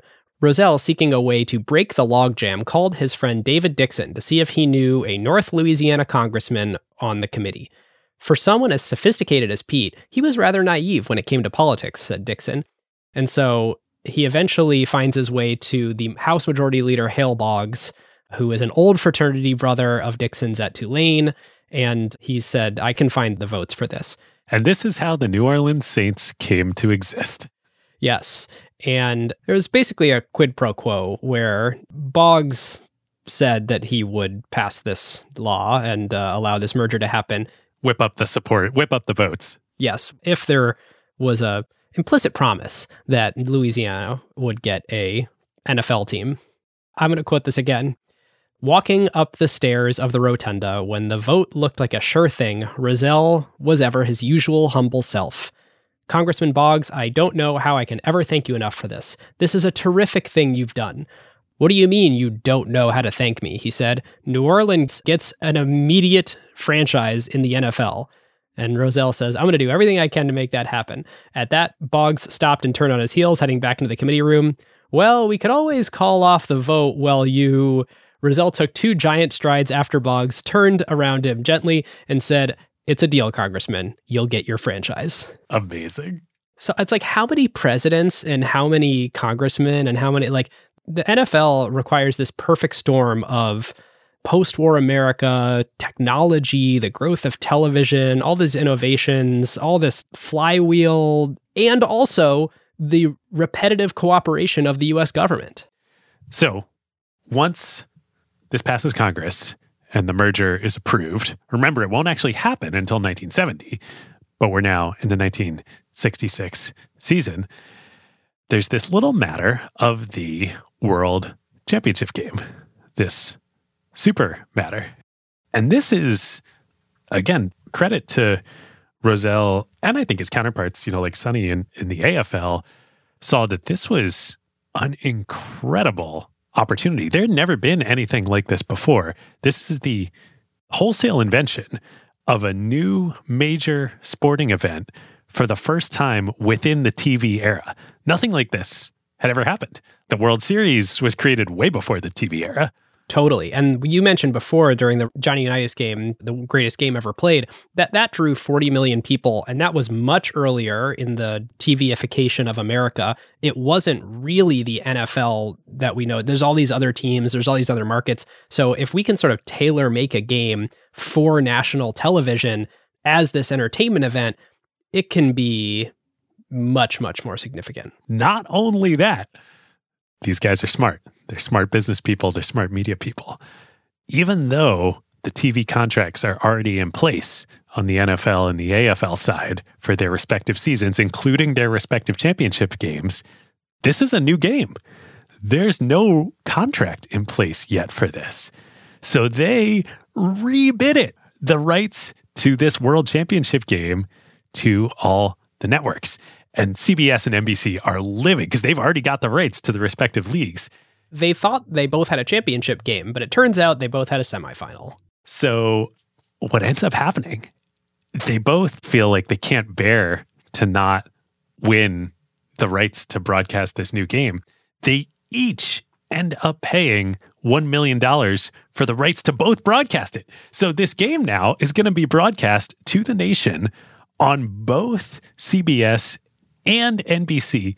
And in addition to them each spending $1 million for the rights to this one game, they also both pledge to spend $1 million each in promoting it in the lead up to the game. Wow. This is unprecedented. There's never been anything like this in media history. This ended up actually having a 79% share of American TV, whatever Nielsen measures. So it's the share of all the TVs that are turned on at this point, because it was on two networks. Incredible. It ended up being watched live by over 65 million people. Super Bowl I at the LA Coliseum. You can't call it that, David. This is the AFL NFL World Championship game. I apologize. The World Championship game at the LA Coliseum. And in such a perfect symbol of the new world order, the new media landscape, largest television event in history, unprecedented, groundbreaking, live in the stadium. The LA Coliseum is pretty big. It seats about 95,000 people. Only 63,000 people showed up live. There was only 2/3 attendance live at the game, and it didn't matter at all. When I tweeted about Super Bowl I, some pictures from it the other day, and I didn't realize, you can see there's an area of the stands where people aren't sitting. I assumed it was too late or too early. That's during the game, they didn't fill it. That's during the game. Wow. They didn't fill the stadium, and everybody got rich anyway. Okay, so a few things leading up to this. Again, God, they're so good, Rozelle and football at this time. They're just architecting all of this live. So they know this is an incredible opportunity. Nothing has ever happened like this before during the age of TV. They're creating a television event, whole cloth. So they totally lean into it. Media Week. That is a deliberate invention by Pete Rozelle and the NFL leading up to the Super Bowl. All the crazy interviews, everything that happens that we take for granted right now, that was intentional. It was designed. It was created that way. The commissioner's press conference the Friday before the Super Bowl. Yep. Which is designed to take the pressure off of the coaches and the players who have been being grilled all week so that they can actually prepare for the game. And it's about league business. So there's all this news that comes out about the NFL and how it will be changing for the next year right before the Super Bowl to draw all this attention to the NFL right before the Super Bowl. And that's just the public-facing stuff. During the week leading up to the Super Bowl, they host parties, they host events, they host concerts, they host experiences, not for the public, but for their partners, for the TV partners, for the advertisers, for the press. It's all about adding the gloss and the sheen to the people who are going to add the gloss and the sheen.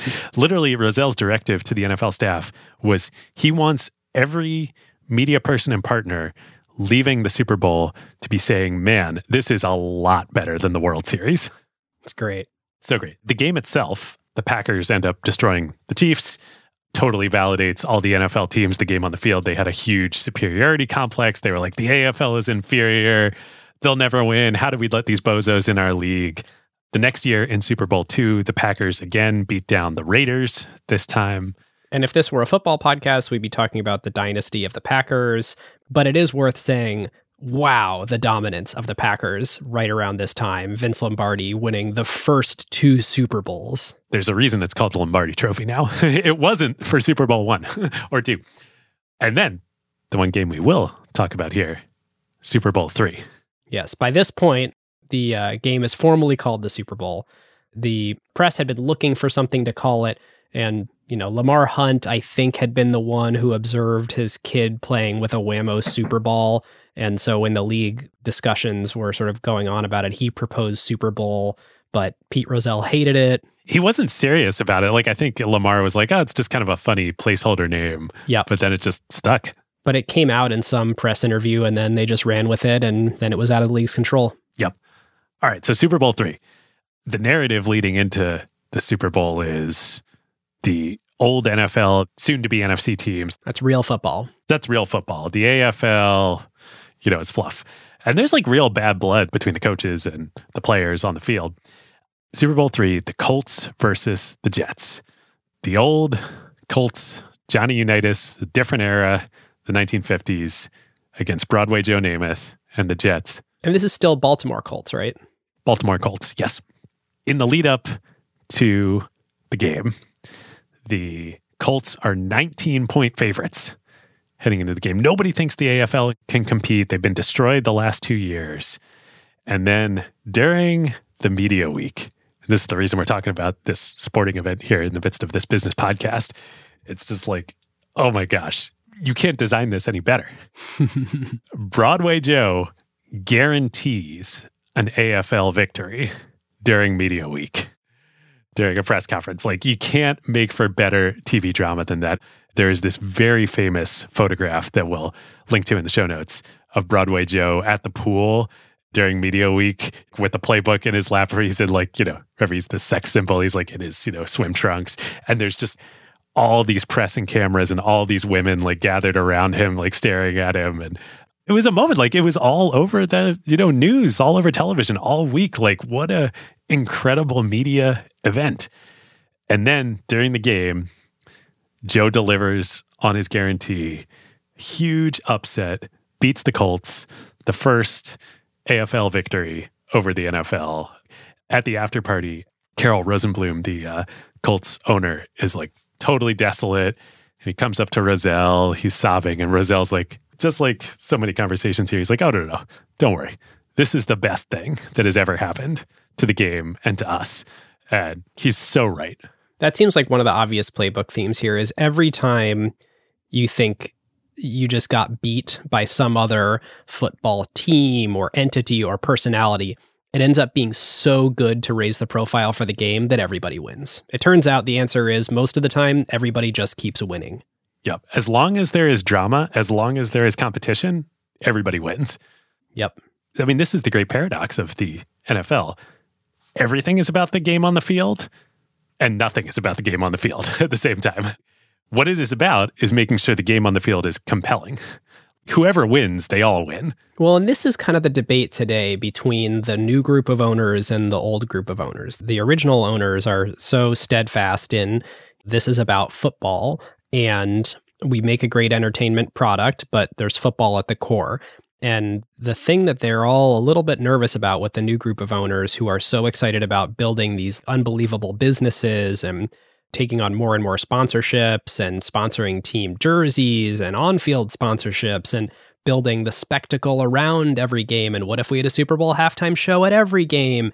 It's like, are we not a football product anymore? Are we some kind of entertainment franchise that has lost its way? And I think that's the interesting dichotomy between owners these days. Yeah. How far is too far? But at this point in time, they are nowhere near too far. Yes. Lean way into it. The next year, the Chiefs beat the Vikings, and the pre-merger Super Bowl series ends tied 2-2. 2 victories for the NFL, 2 victories for the AFL. Again, could not be better for pro football and the newly combined NFL, because that leads right into the first joint, fully integrated TV negotiations for the 1970 season. This feels like it's going to be a big package. Oh boy, are the networks going to have to pay up, and pay up they do. They decide to keep both CBS and NBC essentially with their same packages, CBS airing the NFC games and NBC airing the AFC games. There is some realignment of the conferences, so some of the NFL teams go over to the AFC. The combined contract value, it is now a 4-year contract, combined contract value of $156 million. That is $40 million per year. That's a lot of money. And this is where the genius starts of the NFL realizing we don't have to just sign one contract. And for anybody who's looked at the contracts today, there's a lot of contracts. And there's pretty much not a TV distribution company that is not distributing some little shard of what the NFL has carved up. But them realizing here in 1970, we don't just have one deal to sign. We have an AFC package and an NFC package. And we might actually be able to invent some more here too. Yes. So David, take us to Monday night. Oh, let's go to Monday night. So they got CBS, they've got NBC. Remember ABC? ABC's been out in the cold for several years now since the AFL signed their second deal with NBC. Which is a real shame because you've got Roone Arledge there. He's a visionary. This is still before ESPN, right?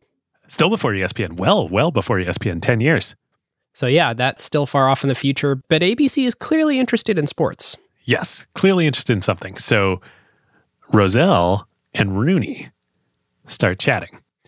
Rozelle has supposedly always, had the inkling that football and the NFL would do really well in a primetime slot.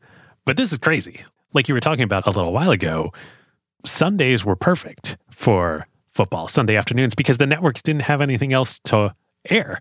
The accepted thinking at the time was like, oh, sports are perfect for Sunday afternoons, but like the core business of the television networks, right? Sports is not primetime. Is showing shows and news and entertainment in primetime, and that is not sports. That appeals to the widest range of people. And that we still don't know for sure that the NFL is that. You know, it's very telling that all of these networks had separate sports divisions and that ABC didn't even have one until they got the first AFL deal. It was a separate thing. And just to keep tracking our baseball versus football comparison, this moment in 1970 is right around the time where the NFL is eclipsing baseball to become America's favorite sport. It's been slowly gaining ground over the last 30 years, and the merger plus the creation of the Super Bowl really puts the NFL here squarely in the lead, making it the perfect candidate for this sports primetime experiment. Indeed. So Rozelle is like, this can work. And Roone Arledge is like, yeah, I think this can work. So they brainstorm and together come up with the idea for one single game every week with incredibly high production values, broadcast in prime time in the evening on Monday nights after the full slate has concluded on Sunday. And oh my gosh, so many advantages to this. On the Sunday games, there always have been so many games that happen on Sunday. You can't watch them all at once. They're all happening concurrently. You're seeing different games in different markets. There's not a national event to watch because the way the local affiliate works, it's still at this point in time where you can't watch a home game at home. So whatever is on TV in your city is wherever your team is playing if they're playing an away game, and no NFL on Sunday if your team is playing a home game. Either you're going to the NFL game on Sunday or it's a non-event for you that week. Right. And that's on the viewer side. But from the production standpoint for CBS and NBC, they're sending each of them like 5, 6, 7 TV crews out all across the country. Like their resources are getting totally diluted every Sunday. They can't put all their effort into one primetime game. And the broadcasts, other than the Super Bowl, and honestly, like even kind of the Super Bowl at this point in time, are pretty bad. We talked earlier about they got better and they learned. They didn't learn much. They were still referred to around this period of time, 1970, as football in a cathedral. You had no fun camera angles. You probably had 3, maybe 4 cameras in the entire broadcast. And most of it really is just that 50-yard camera that sort of zooms in and out. And the announcers are kind of relying on the fact that you're watching the game. So they're not really commentating that much. They would just sort of help you know that there's audio associated with the broadcast you're watching. Yeah. I mean, step back and think about the last NFL game you watched. The transitions between the camera angles, the music, the sound effects, the microphones, the analysis, the sideline reporting, The lower thirds. the graphics. None of this existed. The notion that there's play-by-play in color, this idea that there should always be someone talking, saying something interesting while you're watching a game. Yes. So this whole vision for Monday Night Football that Roone Arledge and ABC can make happen for the NFL and new media rights for the NFL to sell more revenue. They've got it all ironed out, all the details. And right before they're about to sign a deal, Rozelle's like, oh yeah, by the way, we have these partnerships with CBS and NBC. We got to offer this to our partners first. Which, Rozelle... Brutal. He has this reputation and history treats him as like a incredibly kind, incredibly accommodating. And I'm sure that's true. But he had a little bit of Al Davis in him too. He knew exactly what he was doing here. He knew that there was no way that NBC and CBS were going to take this package. Yep. He just wanted a stalking horse. He's like, I don't want to leave any money on the table with this. Whatever we're signing here, they have to fear that we're going to walk. Totally. Roone, of course, freaks out. This is his baby. This is his career within ABC. He's been pre-selling this to his bosses, so he looks bad if they lose this now. So they come in with an over-the-top deal. ABC gets exclusive rights to Monday Night Football for a new deal, new product, $8.5 million per season. And the other deal was... The other deal was $40 per season for essentially 15x more content, I think. Right. Each TV network is paying about $20 to have either the AFC package or the NFC package on Sundays. And ABC is coming in and now spending $8.5 just for one game on Monday nights. And you might say, whoa, that's terrible. They're way overpaying for the amount of content that is. But actually, what you want to be paying for is the smallest amount of content possible that gets distributed to the widest audience possible. So you actually should be willing to pay up to $20 million as long as the aggregate number of viewers that you get on that day is the same.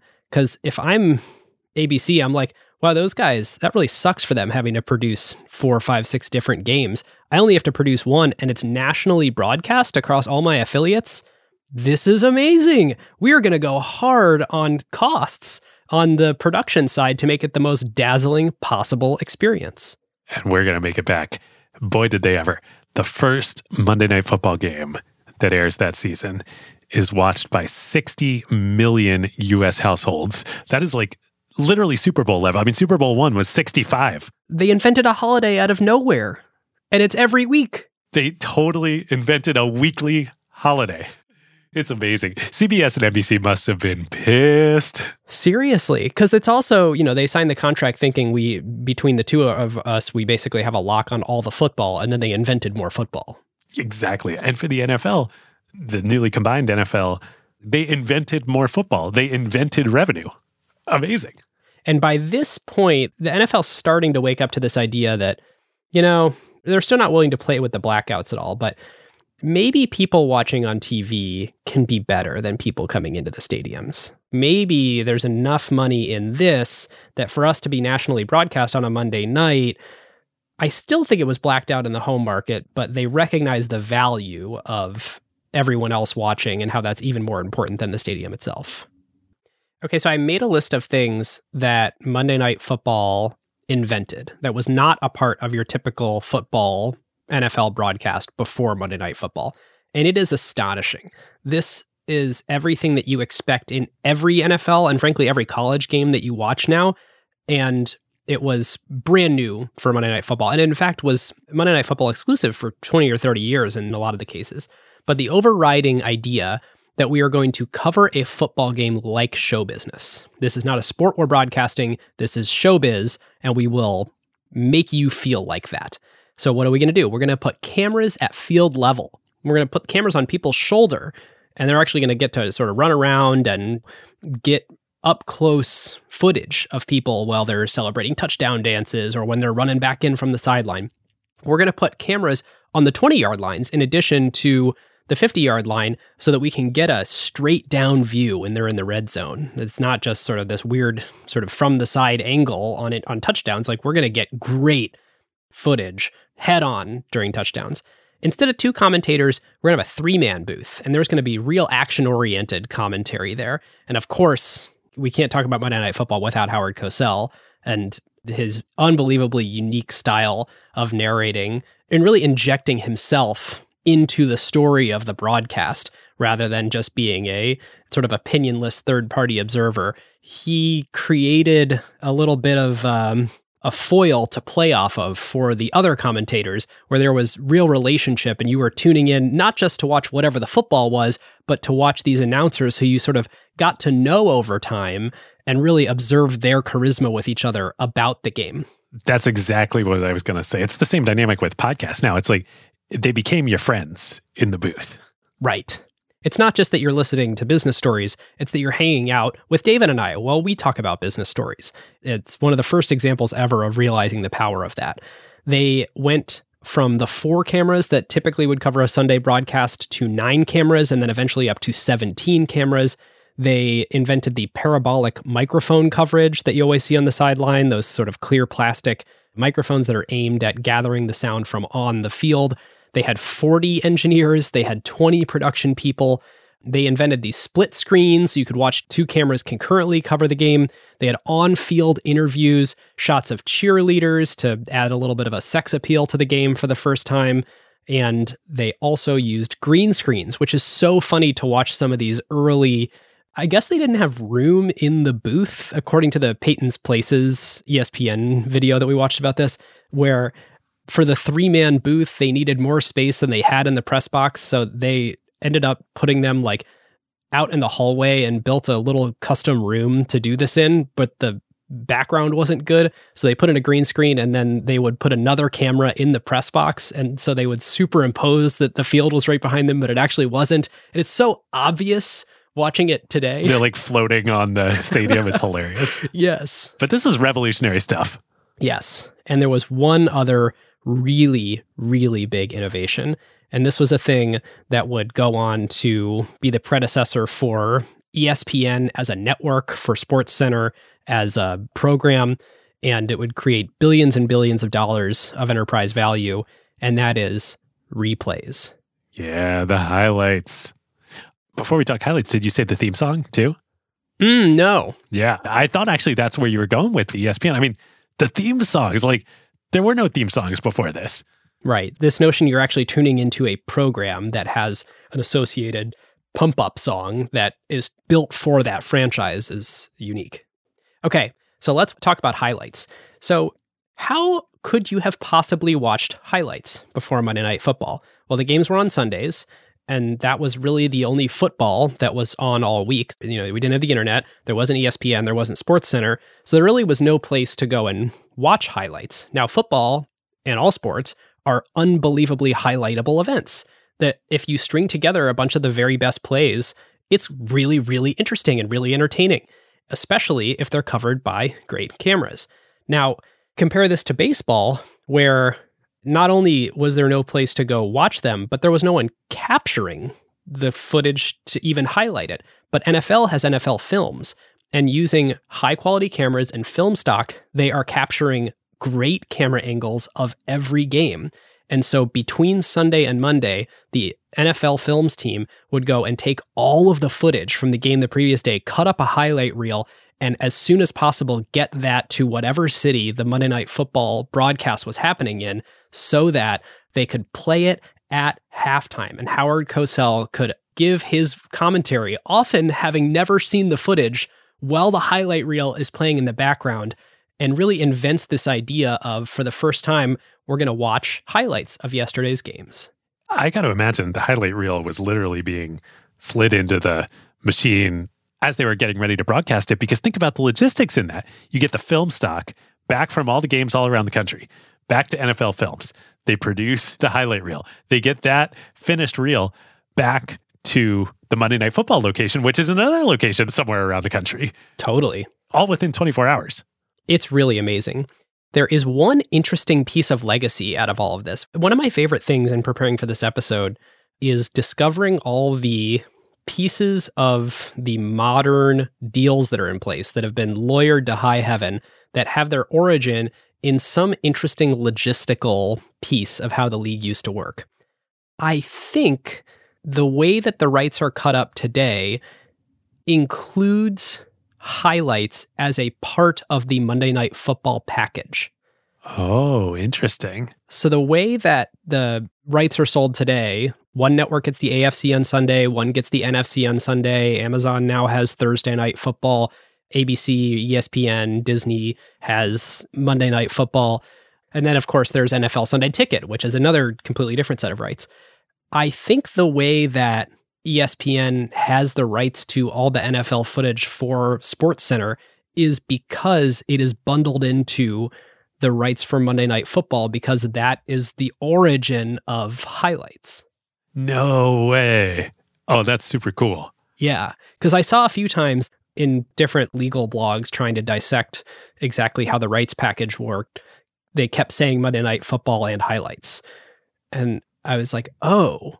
And that's probably also why ESPN is so invested in keeping the Monday Night Football package, because it gives them so much of the value that they get out of SportsCenter. Oh, yeah. There's so much more value in that specifically for Disney and ESPN. Yes. Versus any other bidder. Yes. Interesting. And if any listeners know this for a fact or have any more color on this, I would appreciate it. acquiredfm@gmail.com. Oh, yeah. God, I can't believe we're only up to 1970. I know. Well, the good news is this is the good news. Yeah, yes. You can't get any better from this. I mean, this is now the fully formed entertainment product of the NFL. And they add stuff like Sunday Ticket and Thursday Night Football and everything else over the years. But the trajectory is set. There's some ups and downs in the 70s, but it's basically just like gonzo for the NFL. There's one more presidential intervention in 1973. Nixon really, really, really likes watching the Redskins, but he's sick of taking the helicopter to Camp David to watch their away games, which he actually was doing, which is unbelievable. He was a nut. Nixon literally phoned in a play for a Redskins playoff game from the White House. Maybe should have been paying more attention to foreign policy and things like that. Nixon was a nut in many ways. Yes. But Camp David is sufficiently 75 miles away. By the way, there was this whole cottage industry that sprouted up of hotels that were outside of the 75-mile radius, and there were buses. So people would go to these hotels and they would get rooms for the day to go watch the games. This dynamic formed like plot lines on sitcoms in the 70s and the 80s. Like, I think the Bob Newhart show, this was like a plot line of like they go to a hotel to watch the game. I've heard about this. Yeah. It was a thing. So Nixon calls Pete Rozelle personally, the president, the sitting president of the United States, and says, hey, we're in the playoffs this year. You know, I think it would be a good idea for you to air playoff games, not every game, but playoff games locally. And Pete Rozelle, even in 1973, is pretty dug in on this issue that it's a bad thing and it's cannibalizing to our most important thing, our gate revenue, if we do that. So he says no to the sitting president. And so then Nixon goes to Congress and says, will you please draft legislation, which got known as the blackout ban. And so because Rozelle denied the president, there is actually legislation that was passed in order to force the NFL's hand in broadcasting away games locally. And what's so cool, there's an amazing Peyton's Places episode on this, because Nixon recorded everything in the White House. They're the White House tapes, the Watergate tapes, all that stuff. Like, this is on tape. Nixon's conversations directing his staff and Congress to like appease his whims with the NFL, which was good for the country. It's all on tape. It's an amazing episode. It was wild. And this is one of the things that Rozelle got super wrong. The right thing was, as soon as possible, the NFL to get as much distribution as possible, because the TV rights would become the most important revenue line, but also the thing that most fueled the flywheel. The more people watching the games is better for everything, for continued fandom. It's like how Disney wants you to consume the content so that you go to the parks and you buy the merch. So the Disney Plus came out as a very cheap option. It was one of his few strategic flaws, I think, was gating the content for too long. Yep. And I don't know if this is directly related, but I think so much of the 70s and the 80s and the 90s were also about just like the continued growth trajectory of the incredible marriage of the NFL and television.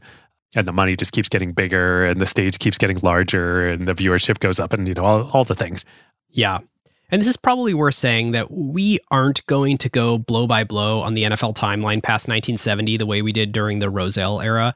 There's a bunch of stuff to skip, like the USFL and all the teams moving cities and Deflategate, to focus really on the strategic moments that created the conditions of the NFL's business today.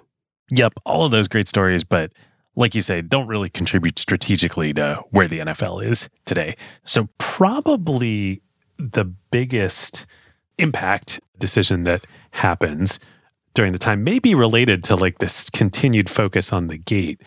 The league first mentality kind of gets broken or diluted with the stadiums that you referred to along the way, because as all the teams start moving into the bigger stadiums, they start building amenities into the stadiums, and the stadium experience totally changes, which it needed to as television became primacy. There had to be a reason to go to the stadium. Stadiums become all about the luxury boxes, the suites, the experiences, the corporate partners, the advertising, the drink sponsors, all of this stuff. And that becomes huge money for the NFL, but it's not shared money. It's all local money. Yes, this is my biggest criticism.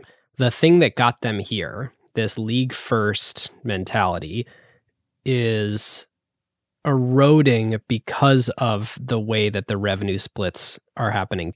So you look at the local stadium sponsorships. You look at every stadium is dedicating more and more real estate to luxury suites.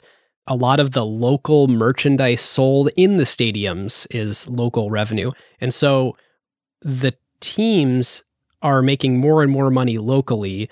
And I mean, more money overall, so it's all good, but a greater percentage is coming from things the teams are doing on their own. And you got to wonder if that individualistic, I'm Jerry Jones and the Cowboys deserve all the revenue mindset will be the thing that eventually kind of causes them to get unseated in some way. And, I think the thing that keeps the competitive balance in place, even as revenue diverges, is the salary cap. Yeah, this is a great place to talk about that. Well, let's go to 1993 and talk about the first time free agency and the salary cap comes into the NFL, how that's computed and how that impacts the sort of leverage going forward. Okay, so 1993 rolls around. The league has been negotiating with the Players Association for a while, I think since the 60s, in various collective bargaining agreements. But the 1993 one is unique. It puts some stuff in for the very first time. And specifically, the players have been really mad about something called the Rozelle rule in the NFL. And I think this actually does get legally struck down. It's not literally called the Rozelle rule, but he was commissioner and he sort of stood by it. And it basically prohibited free agency. This is the thing where if a player wanted to move to another team, the team that they were going to would have to reimburse the team that they were leaving for a negotiated amount. And so it added a lot of friction to signing a new player. So it had two practical effects. It hurt the player's ability to earn the most money, and it decreased the likelihood that a player would move teams. Right. I think, importantly, the compensation afforded to the team that was losing the player wasn't just economic too, right? Like draft picks could be involved. Yes, that's right. And so the NFL didn't really have free agency for a while. And in 1993, players finally got it, at least as long as a player had been in the league for 4 years.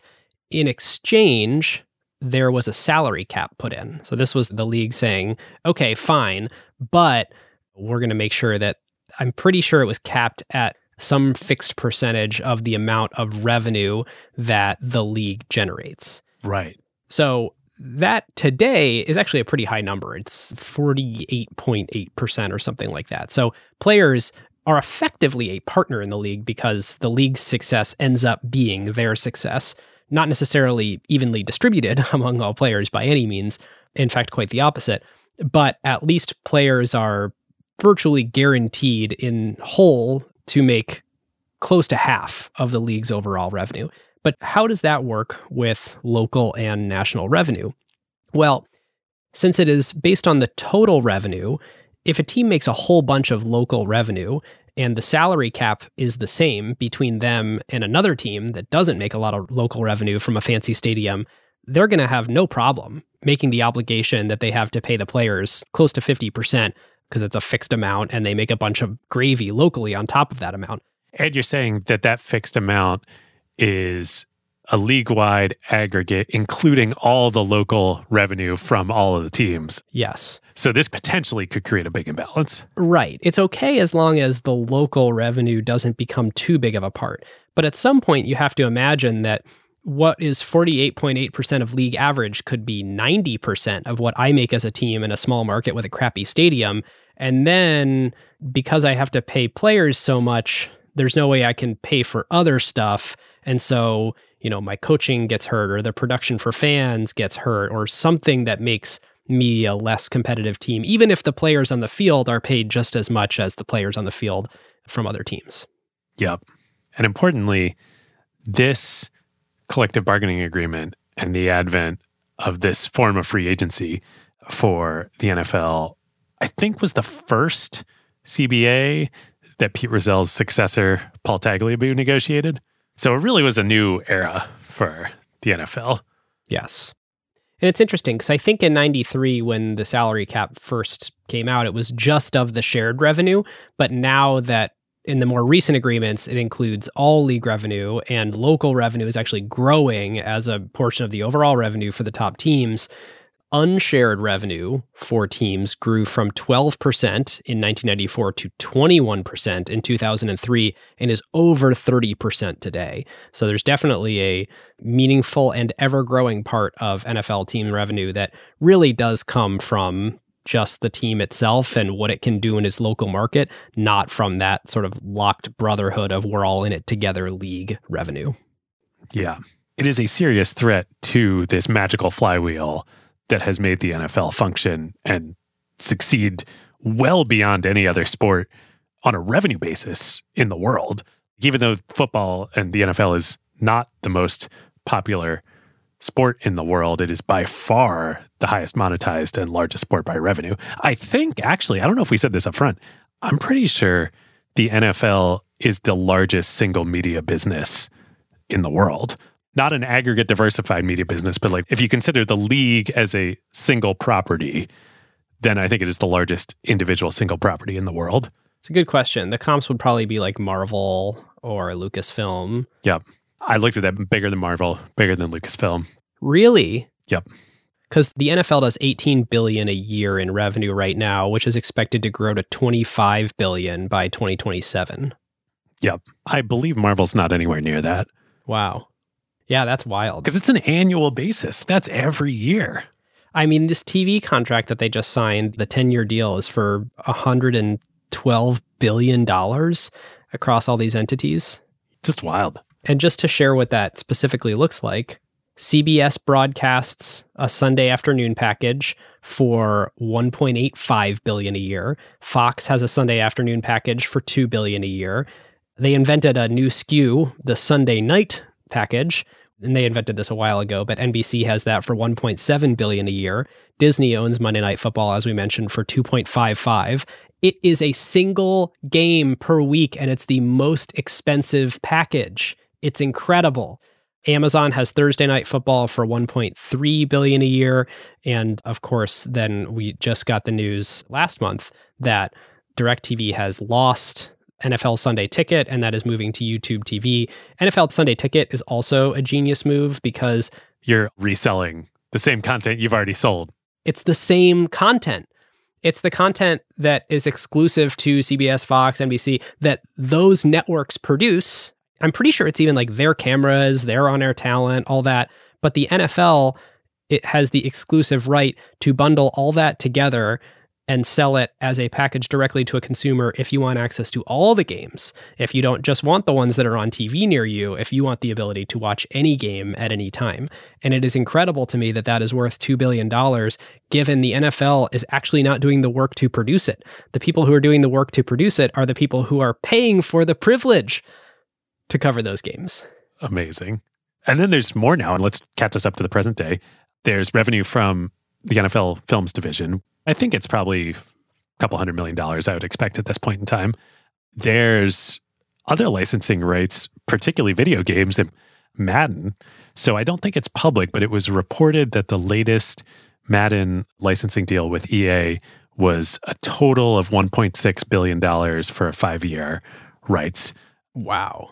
Which, man, remember that episode we did with Trip on EA back in the day was so fun and talking about the origins of Madden. That's a $300 million a year deal. So that's like a sixth of what one of these channels pays to broadcast the actual NFL.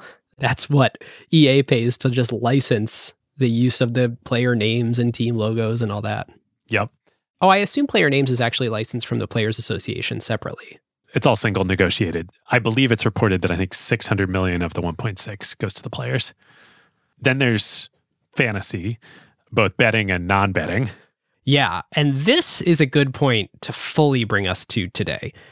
I think it is totally reasonable to say that the things that powered the rise of the NFL were national TV, post-war prosperity, the rise of the middle class, the Madison Avenue explosion, and the league first mentality. But all of this is in the 50s, 60s, and 70s. The thing that powered the NFL to be such a dominant force in society today is fantasy football and sports betting.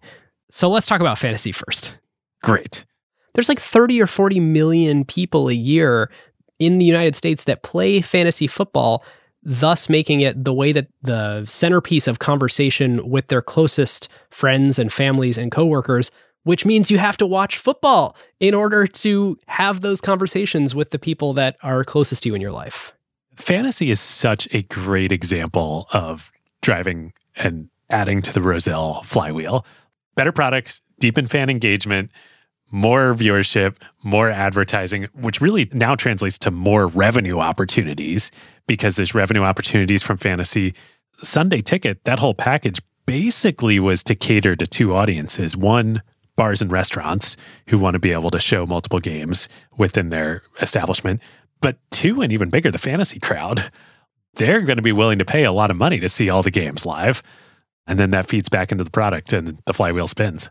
And of course, then there's sports betting, which is now becoming legalized in lots of states, but has been a force for a long time. Of course, you could bet legally in Las Vegas, but obviously tons of people have bookies that can just place bets for them no matter where they lived. And I'm shocked to find gambling going on in this establishment. So shocked. I don't know. It's very similar to how we mentioned prohibition earlier. Despite alcohol being illegal, there was plenty of it to be found. And in this example, when you've got money riding on a game, you are absolutely going to tune in.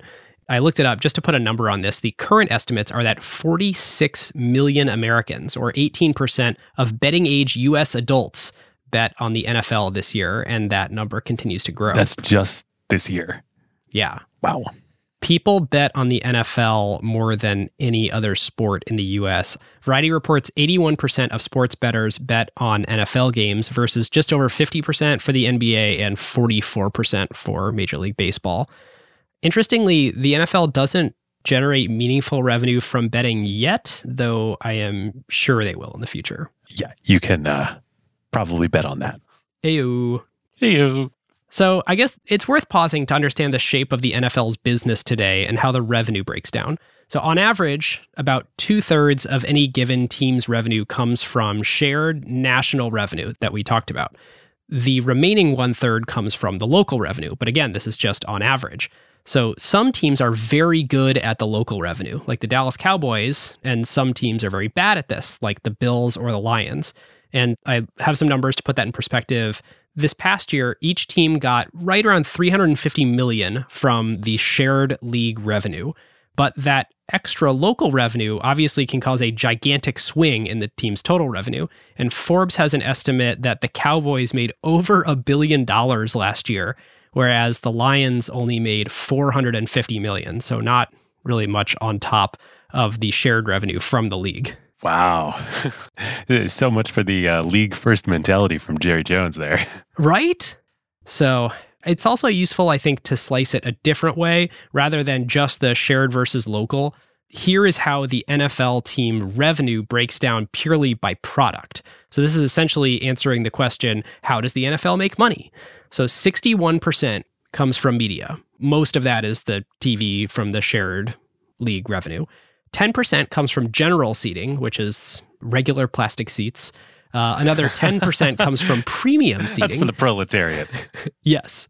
The premium seating that we mentioned is the suites and all that stuff. That's a big growing revenue line for the people with nice stadiums. And most of that is corporate, right? I think so. That's my best guess. It's super different city to city. This is probably the most variable. Yep. 10% comes from sponsorship and advertising, and then about 9% is other, which I'm guessing is where NFL films and a lot of that stuff sort of lies. Maybe the Madden deal is in there. I don't know if it'd be there or in media. Yeah. So that's the shape of the NFL as a business today. So before we kind of finish that out and get into analyzing the business, I mentioned the complicated relationship that people have with football. In the 2000s, it became clear as day that CTE is very real and caused by playing football and causes shorter lifespans and immense physical harm to players. And CTE, as many of you know, is chronic traumatic encephalopathy, which is a terrible brain condition that develops from the many repeated subconcussive hits to the head. And the symptoms are devastating. Mental, emotional, suicides, everything. I mean, the NFL settled $1 billion lawsuit to pay out victims and families of CTE. Yeah. It's even worse than that. There's a bunch of dimensions here. Yeah, I played football all growing up, middle school, high school, college. My feeling, and this was in the 90s and early 2000s, my feeling on the matter was I'm for sure risking my body by playing, but the risk calculation on my mind was all short term. I could tear an ACL, sure. I could break my arm, sure. I could get a concussion, sure. But in my mind, those were all the same things. Like there was no broader understanding among general football population, or there's been a bunch of research on this, or the NFL players themselves, that there was real long-term mental, emotional risk to playing the game. And then here's what's really bad is the NFL knew it and they covered it up. So the NFL started doing research into long-term effects of concussions and other head trauma from playing football in the 90s. And then they sat on the data for a long time. And then when they did release it, they claimed that there was absolutely no provable link, no evidence at all that head injuries from playing football led to long-term damage. The NFL didn't acknowledge that until 2016. Super bad. I mean, there's the Will Smith movie, Concussion, about it. We don't need to go into a bunch of the specifics, but I think from the acquired standpoint and the NFL audience standpoint, this was a major, major trust-breaking moment. I feel guilty enjoying football. I think a lot of people do. I don't know that that's a super widespread. That's probably a West Coast, you live in a city, you read about a lot of this stuff type thing. But certainly it affected it enough for LeBron James to say, I don't want my son playing football. I mean, that was a huge cultural moment. One, there's the direct impact like you're talking about. And I think you're right. That's probably limited in the broader landscape of the American, media diet. But the second order effects are pretty large from this. One is what you said about parents allowing and wanting their children to play football. Certainly the statistics are down. Now youth football remains robust. College football remains robust. I don't think youth football remains robust. From 2010 to 12, it declined 5% per year. A lot of the data is showing that continued. Interestingly, all youth sports are down. I don't think football is down much more than other youth sports, but video games, social media, phones. And the pandemic too. Yes. youth sports are like way down. So all the feeder systems for all pro sports will be dramatically less 20 years from now than they are now. And come on, football is going to bear the worst of that. Yep, totally. But I think the real risk, and this is starting to be shown out in the data, is how are future generations going to view the NFL and football. And if you look at the data, U.S. adults as a whole, 33% say the NFL is their favorite professional sports league. And that's down like maybe a little bit. And I think basketball is at like 11%, which is where I got the 3x stat for Americans prefer it to basketball. Yep. Soccer's grown a lot. Baseball's declined significantly in the past couple generations. But if you look at Gen Z, only 23% of Gen Z say that the NFL is their favorite professional sport. So 10 points less than the broader population. And basketball in Gen Z is 19%, right there, pretty close to football. From a revenue perspective, the NFL today makes twice as much as basketball, but that's a pretty damning trend looking at where Gen Z's interests lie. Yep. We can talk much more about the broader context of the NFL and analysis, but this whole thing was just bad, period, for the NFL. How do you bury these studies and how do you deny the existence of these things when people in your organization have been hired to commission this research and then you're burying it for decades? And it's your players. It is your product on the field. The betrayal of trust happened on so many dimensions. But also the timing of this was really bad. This came out at the dawn of the social media era. Had this happened during, say, the 60s, 70s, 80s, like, of course, what it actually was would be just as bad. But the Rozelle NFL approach, control the narrative, would have worked so much better. We would not be talking about this in the same way, but it came out at the dawn of the social media era, and that really was botched by the NFL. Yeah, that's a great point. It's like the old playbook sort of didn't work anymore in the social media era. It's also interesting to note who wasn't producing content about concussions. I mean, this Will Smith movie came out that I don't think was through the media channels of any of the NFL's partners. I think the NFL wields a lot of influence and saying, you may not be a part of the networks that get our broadcast in the next generation. I don't think this is true, but there was accusations that the NFL created a crappy Monday Night Football schedule a few years ago to get back at some of the ESPN commentators for the way that they sort of were critical of the NFL. And then ESPN ended up actually firing those people, and they said it was for unrelated reasons. But I think the NFL wields a lot of influence over their broadcast partners and thus over how the NFL is talked about. A, of course they do. B, that's bad in and of itself. C, again, the timing on this that I don't think the NFL understood or was prepared for. That strategy would have worked really well 30 years ago. But in the social media era where individuals have Twitter accounts and players have Twitter accounts and all of those fired reporters have Twitter accounts, a lot harder to control the narrative. Yep. Speaking of hard to control the narrative, let's talk about blackballing Colin Kaepernick. And I think an interesting place to start is the job of the commissioner. So the commissioner is not the president or CEO of football with any obligation to customers the way the CEO would, or a purview over high-ranking executives that they can order to do things. The owners are not their executives, and the commissioner's obligation is not to the fans. The commissioner is hired to do one job, and that job is speak for and do things that are in the best interests of the owners as a whole. And so if the most powerful owners want something, that is what the commissioner does. That is what the message is from the NFL. The NFL itself is a very thin layer on top of a whole bunch of teams that are their own very large businesses. In fact, a lot of hay was made about the NFL switching in 2015 from a nonprofit to a for-profit. The NFL has very little net income. Who cares what its tax filing status is? It all gets distributed out to the teams. Right. The teams are their own tax-paying entities and their own businesses. And so, Roger Goodell makes $40+ million a year to do what the owners want, and they hire him to do that, and they will fire him if he doesn't do that. Oh, man. There are these great quotes in America's Game where the owners are talking about Pete Rozelle with the representative of the players at the time they're negotiating contracts. And the players are complaining that Pete Rozelle isn't being neutral in these negotiations. The owners are like, of course he's neutral. We pay him damn well to be neutral. So yeah, the commissioner of the NFL is like the ultimate in shareholder responsibility. In fact, shareholder responsibility is his only responsibility.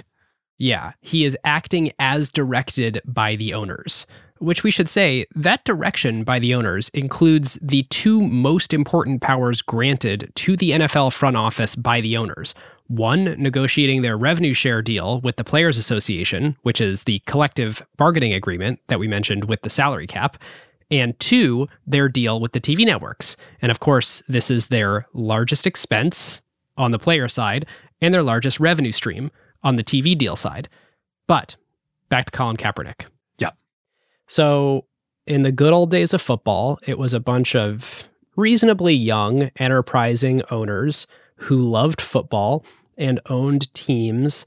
It wasn't clear if they were going to be good businesses or not, but they were super competitive. The league as itself, and thus all the owners, were cowboys trying to make it for themselves in the world and feel the thrill of willing something into existence. And those people all got old and didn't want to change at all. Now, most of those people are dead, and it's their descendants who are also old who own these teams. Yes. And so now there's these very interesting artifacts of the league being grown up, old and stodgy, the incumbent, something like that, when they were once a startup, especially when it comes to just acknowledging that a guy can protest the national anthem. Yep. I do think when that happened in 2016, it was a lot more of a radical act than it might seem today. And there were a lot of people at the time who were deeply offended by it.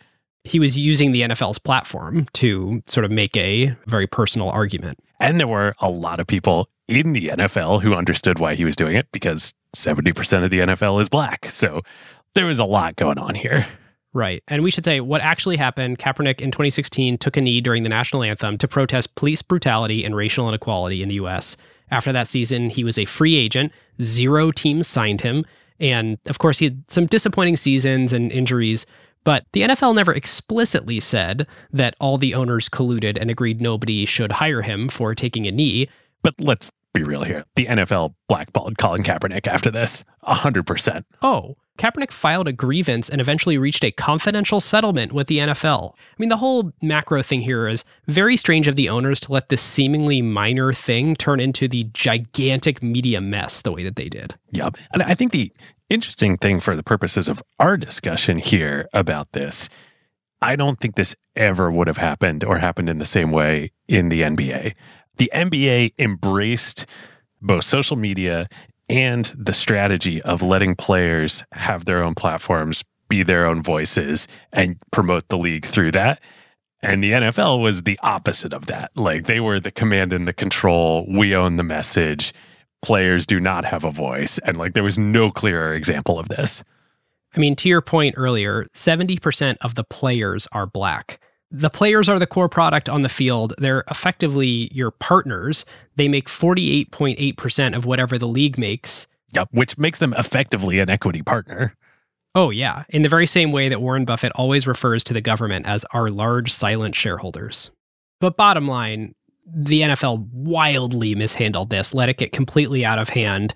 This is the way that we know of Colin Kaepernick now. He's sort of like an icon for this thing. So, I mean, if what the NFL wanted to do was not amplify his protest by blackballing him and making him not able to play, it totally blew up in their face, and he became a national headline for months and months and months. Right. Which is emblematic of the NFL not understanding the social media era. Yep. So, all this to say, it was very compelling for David, you and I, to spend a bunch of time talking about the NFL up through 1980 and the Rozelle era. But the Paul Tagliabue era and the Roger Goodell era, I mean, revenues have gone up, team values have gone up, games have gone from standard def to HD to 4K, but you're not particularly more inspired about what the NFL has done in all these years. And it's sort of no wonder we wanted to spend less time on it, because it seems like it's just one train wreck after another in terms of mishandling situations, I don't know. It's certainly the end of the hero's journey sort of happened at the end of the Rozelle era. Yeah. And it won't hurt their business for a long time. That's the interesting thing. I think this is a good point to transition into analysis. And why don't we do playbook and then do power? One that just really strikes me through all this is the Lindy effect. Despite everything you just said, football is bigger than it ever has been. $12 billion a year in revenue from the TV deals alone. A huge amount of revenue. And now diversified those revenue sources. It's not just old line broadcast networks trying to hang on that are paying them this money. Like, no, it's Google and Amazon that are paying them this money. They're paying, what, close to $4 billion a year from the biggest tech companies in the world. Yeah, the NFL is going to be just fine. And that revenue is almost assuredly going to grow at a very healthy clip. So even despite all this, people love their football. I still love watching football. Totally. Me too. I felt it was important to open the episode with that. I feel like I'm a slight apologist for still loving football as much as I do. I was getting ready to tweet that, wow, Super Bowl I looked really fun thing. And I was like, I wonder if I'm going to take heat for people being like, I wonder if I think less of Ben now because he really likes football. And that's probably overly sensitive. But the fact that the thought existed is not good for the NFL long term. And I know that I represent a more left-leaning group of people, which would cause me to ask that question to myself that most people wouldn't even cross their radar. But not good long term that thought occurred. Two things. One, I mean, again, that just reinforces the power of the Lindy effect to me. The NFL is just fine and is going to be just fine for a very, very long time. Now, I do think the younger generations thing is a real risk. And I think related to that is, one, basketball definitely won the social media era in a way, not to as big a degree as the NFL won the TV era, but basketball's on the rise. And related to that is number two, the NFL has never figured out international. Many fits and starts. Have you read about these home marketing agreements? No. It's really weird. The NFL now, because there's zero international interest in the NFL, like zero. Like they go play these other games in other countries, and the people who watch them are people from the US who fly to go watch their favorite team play in somewhere exotic. I mean, for God's sakes, baseball has a robust international presence. Right.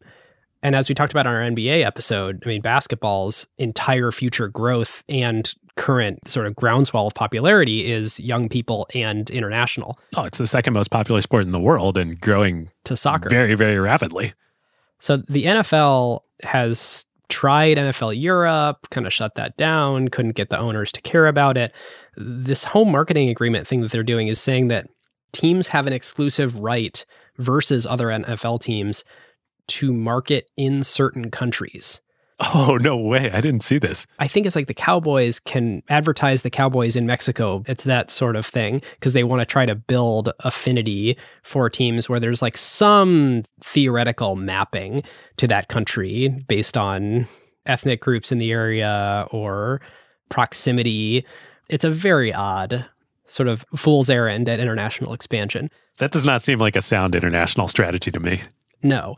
And the question kind of becomes, how can the NFL continue to grow? Or can it? Because the average number of people who watch any given NFL game, pick your metric. Is it the average Monday Night Football game? Is it the average kickoff game of the season? Is it the average Super Bowl? It's like up and down over the last 20 years.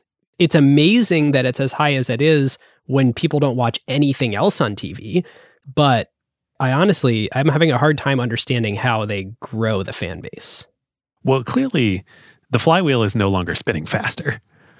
It is still operating very efficiently, but like the core to growing the original NFL flywheel is increasing fan reach and engagement, and that's no longer happening. Right. And then you have this interesting question of, is college football starting to pay players competitive to the NFL or additive? Because college football has fueled the growth of the NFL. I mean, think about it this way. The NBA and Major League Baseball teams have to pay to operate farm teams that no one wants to watch or play in.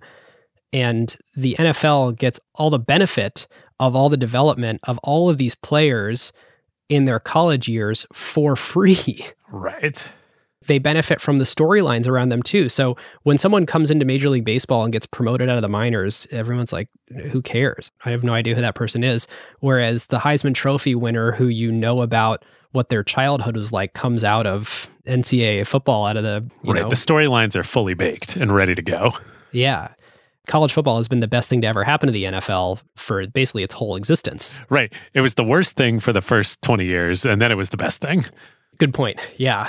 I think the biggest players getting paid in the NCAA right now, with the sort of weird way that the booster stuff works, is like $2 million. They're not competing for talent, and I don't think the NFL will start trying to sign earlier college players. So I don't think they'll be competing directly or in the same order of magnitude.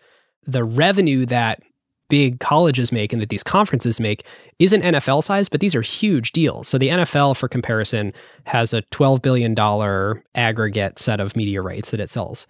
The Big Ten deal is $1 billion a year. They just signed a 7-year deal at $1 billion a year, which is twice their previous deal from 2016, ends up somewhere in the neighborhood of $100 million a year going to each school. The SEC deal is kind of a bargain. It's $300 million a year with ESPN. I don't understand how the whole SEC is worth only $300 million a year when the NFL is worth $12 billion. But that, I don't know, just kind of feels like poor negotiating. All this to say, the business of college football is still much, much smaller than the NFL, but it'll be really interesting to see sort of how it, as players start to get paid more, where it finds its footing in the landscape and if it changes at all from where it is today. Yep. Okay, so that's college football. A thing in Playbook here that I think is interesting to talk about is the relationship that the NFL has with its players as a supplier and with the networks as a customer. So it got itself into this trap for a while where it was negotiating with the networks. And so it would sign a big deal to get a bunch of revenue and then would quickly have a negotiation coming up with the players. And they seem to have switched to this thing now where they signed a collective bargaining agreement for a decade with the players. I think they did that in 2020 that lasts through 2030. And then in 2022, that's when they renegotiated the 10-year rights for media.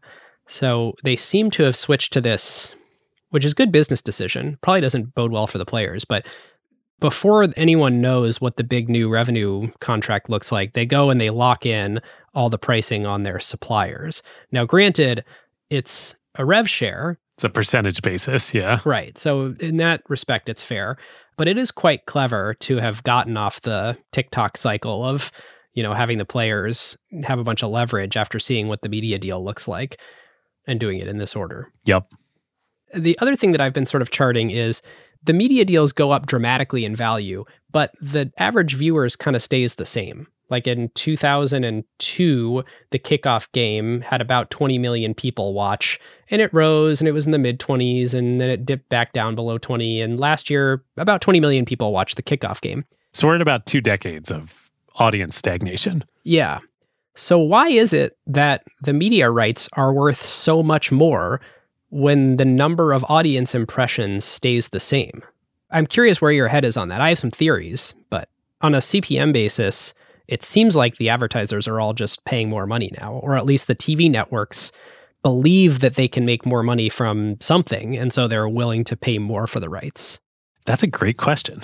So without having thought about it too much, my first instinct is to say I think it's scarcity value, in that I don't think there's, in the modern media world, anywhere else except live football where you can hit a huge amount of people all at once across demographics. Yep. I think that's definitely part of it. Another argument would be, well, they're finding a way to put more ad slots into the same amount of media. But that's not true. They've actually held flat, or in some cases even decreased, the number of commercials over the last 15 years in NFL broadcasts. So you're thinking, okay, the audience size is about the same. The number of ad slots is about the same. So what else could be going on here? I think part of it is, you're right, is that the networks are quickly getting into a place where they're like, we don't really have any other content that people want to watch, so we kind of need this no matter what. And that advantages the NFL in the negotiation, where they come in and they say, look, I know you used to be super profitable on buying these rights from us, and then your business on the back end was selling all these advertisements against it. We think you should just compete against each other until your margins are zero, and we're going to accrue all the profit pool now because there's basically nothing else that you'll put on that people want to watch. I think that's probably right. Both in that over time, regardless of what happened with the media landscape, the NFL would probably be able to run that strategy and capture more of the profit pool because there's 4 major competitors now with Fox on the customer side. For those networks, for the last decade, run the counterfactual of the networks no longer had football. They don't exist anymore. This has been life support for them for a decade. So here's the interesting thing is you might say like, well, if the margins are razor thin, they need a ton of volume because effectively what is happening here is the profit is getting reallocated to a different part of the supply chain. There's no more value in distribution, and all the value is accruing to the content creator. You could make an analogy to the airline industry, where no one was willing to pay for a better experience on a flight. All the margin got competed away between all the airlines, so all the airlines had to merge because you had to have massive, massive scale. That's also what happened to these media companies that are distributing the content. I mean, AT&T/DirecTV, NBC/Universal, the companies that are buying the rights are massive combinations that can actually afford to generate any margin. And I didn't dive in to look at and I'm not sure you actually could isolate this of what are the unit economics of buying NFL rights and then selling a bunch of ads against them. But I have to imagine they're much worse than they used to be. They have to be. I mean, with these numbers, there's no way that they can't have eroded. And it's pretty genius that the NFL doesn't do this themselves, that they rely on broadcast partners, because they've basically observed that they can get all these people to do all this work and pay them all this guaranteed money, and the NFL still gets to keep all the profits. Right. And they can resell it 6 times over. Right. The NFL doesn't have to film the games other than NFL films. They don't have to, have the broadcast trucks. They don't have to have the relationship with the consumer and do all the direct marketing to the consumer to onboard to their direct video platform. They don't have to sell the ads to the advertisers. They somehow have outsourced and commoditized all of that. And I think they get to keep the vast majority of the profits and will continue to shift that balance in their favor. This is probably a good time to bring up the Amazon deal that we've referred to with Thursday Night Football, and news is coming out. This is the first season that Amazon is the exclusive destination for Thursday Night Football, right? Correct. Yeah, they used to air Thursday Night Football also on Fox and on the NFL Network, which is the NFL's own channel to do mostly non-game programming, but some experimental stuff themselves like Red Zone and alternate game broadcasts. But Thursday night is just Amazon now. And news is coming out now right at the end of the season that from an economics perspective for Amazon and an ad basis, it vastly underperformed expectations. Yeah, so then Amazon is having to do make goods with the advertisers because Amazon wasn't able to get enough people to watch the streams because, frankly, I think a lot of people want to watch the NFL on TV, and it's kind of complicated to figure out how to stream it and watch it through Amazon. And I know it can just happen on my little set-top box and my Apple TV, install the app and this, that, and the other thing, but it's easier for most people turning on Channel 3. So it's totally fascinating watching the balance of power in the value chain. You might think, well, is the packaging component that the NFL does, the packaging of the talent and the coaches and creating the storylines actually where all the value lies? It's interesting to me that the players, the NFLPA has managed to negotiate for half the revenue. Good on the Players Association for getting that big a piece of the pie, because they've actually done a pretty good job of managing to shift some of the value from the NFL even further upstream to the NFL suppliers rather than letting it all sort of collect in the packaging component that the NFL has. Yep. Doing this whole episode has made me really realize that there is a huge amount of value add that the NFL and their partners bring to the product beyond the players. Now, nobody should ever shed a tear for the NFL and the owners at the expense of the players, ever. But if you were to make an argument that the players are everything, they are the product, the game on the field that they play is the product, full stop, they should get much more. I don't think that's a fair argument. they play a football game, but the NFL's product is sports entertainment. Yes. Completely agree with that. There's so many here that we've talked about. It's just the NFL's sort of for the greater good mindset, getting them to where they are today. It's going to be so hard for them to keep taking advantage of that going forward. There is a very interesting one, which is on a revenue basis, it's an $18 billion a year revenue business. The NFL actually owns way more mind share than its revenue would illustrate. A strange statement to make is the NFL is an oddly small business for how large a role it plays in our lives. And to contextualize, who else makes $18 billion in revenue? General Mills, Adobe, and Halliburton. The NFL's share of lips is way higher than any of those companies' products. Well, General Mills is a really interesting one. How much of General Mills' business is generated by advertising time on NFL games? Yeah, that's a great point. I'm sure a very large percentage. Yeah. I continue to think that networks are just on this treadmill where they're just going to keep paying more and more and more for NFL rights until it is actually non-economic for them to do so. But then they'll be in so deep that it's pretty hard to recover from that. Yeah. I've got one more playbook theme that I want to throw in. Buying any professional sports franchise 10 to 15 years ago was an incredible trade for two reasons. By the way, just to add some numbers to it, the average NFL team value, $1.2 billion in 2012. So that's a decade ago, average $1.2 billion. And today is about $4.5 billion for the average NFL team. We're not talking Cowboys. We're not talking Giants if those were to change hands. Yep. We were texting with our friend Andrew Marks the lead up to preparing for this episode. He made the point, those are based on Forbes valuations. You can't trust those valuations. I think any actual trade would have to be higher than that. The reason number one is just scarcity value. There are a finite number of these things and they're not making more. And there are a lot of people that want to own them for a lot of reasons, not all of which are economic. Yep. So that's one. And that's never going to change. The owning an NFL team, it's like a grown-up NFT.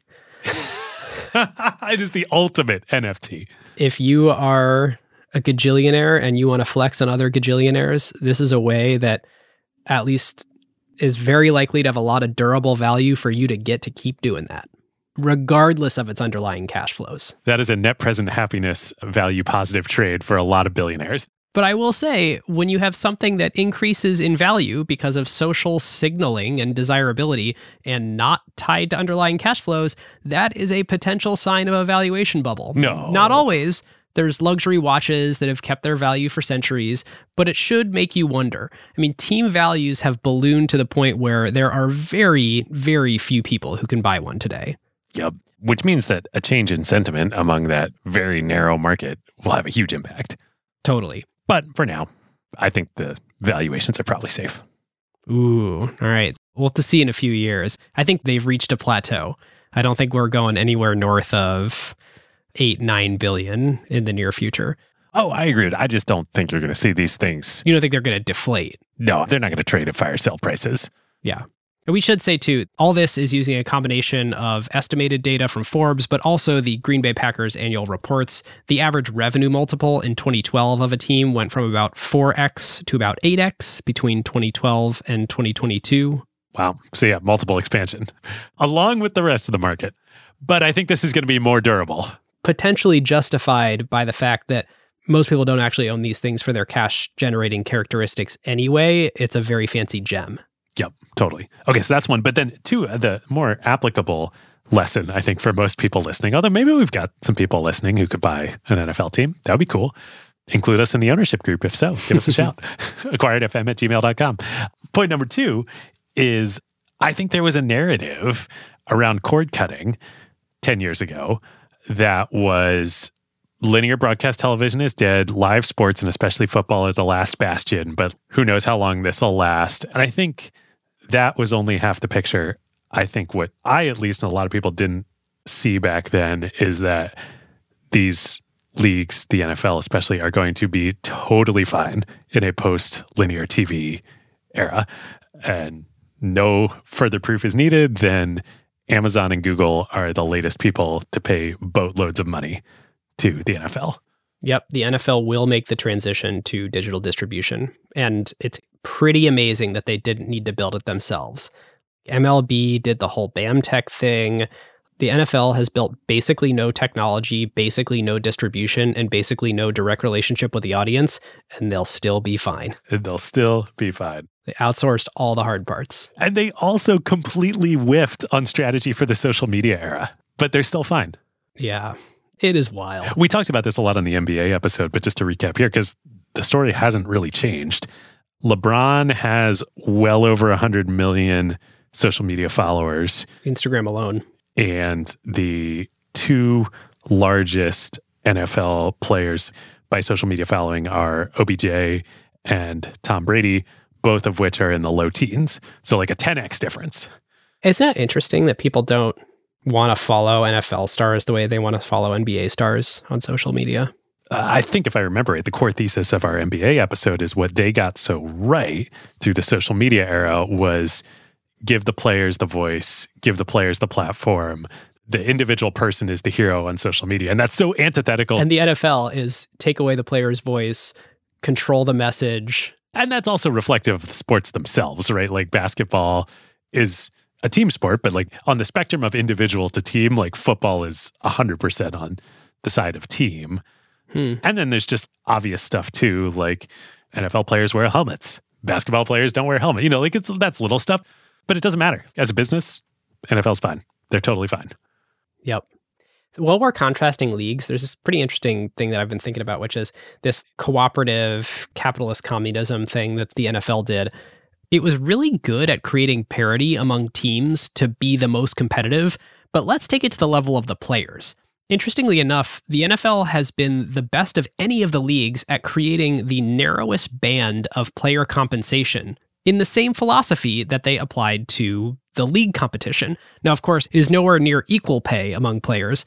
And like, yes, it's a bummer that while Aaron Rodgers makes $50 million a year, there's a long tail of players that only play 1 to 3 years, making league minimum and then churn out, which I think is mid-single digit millions of lifetime compensation from football.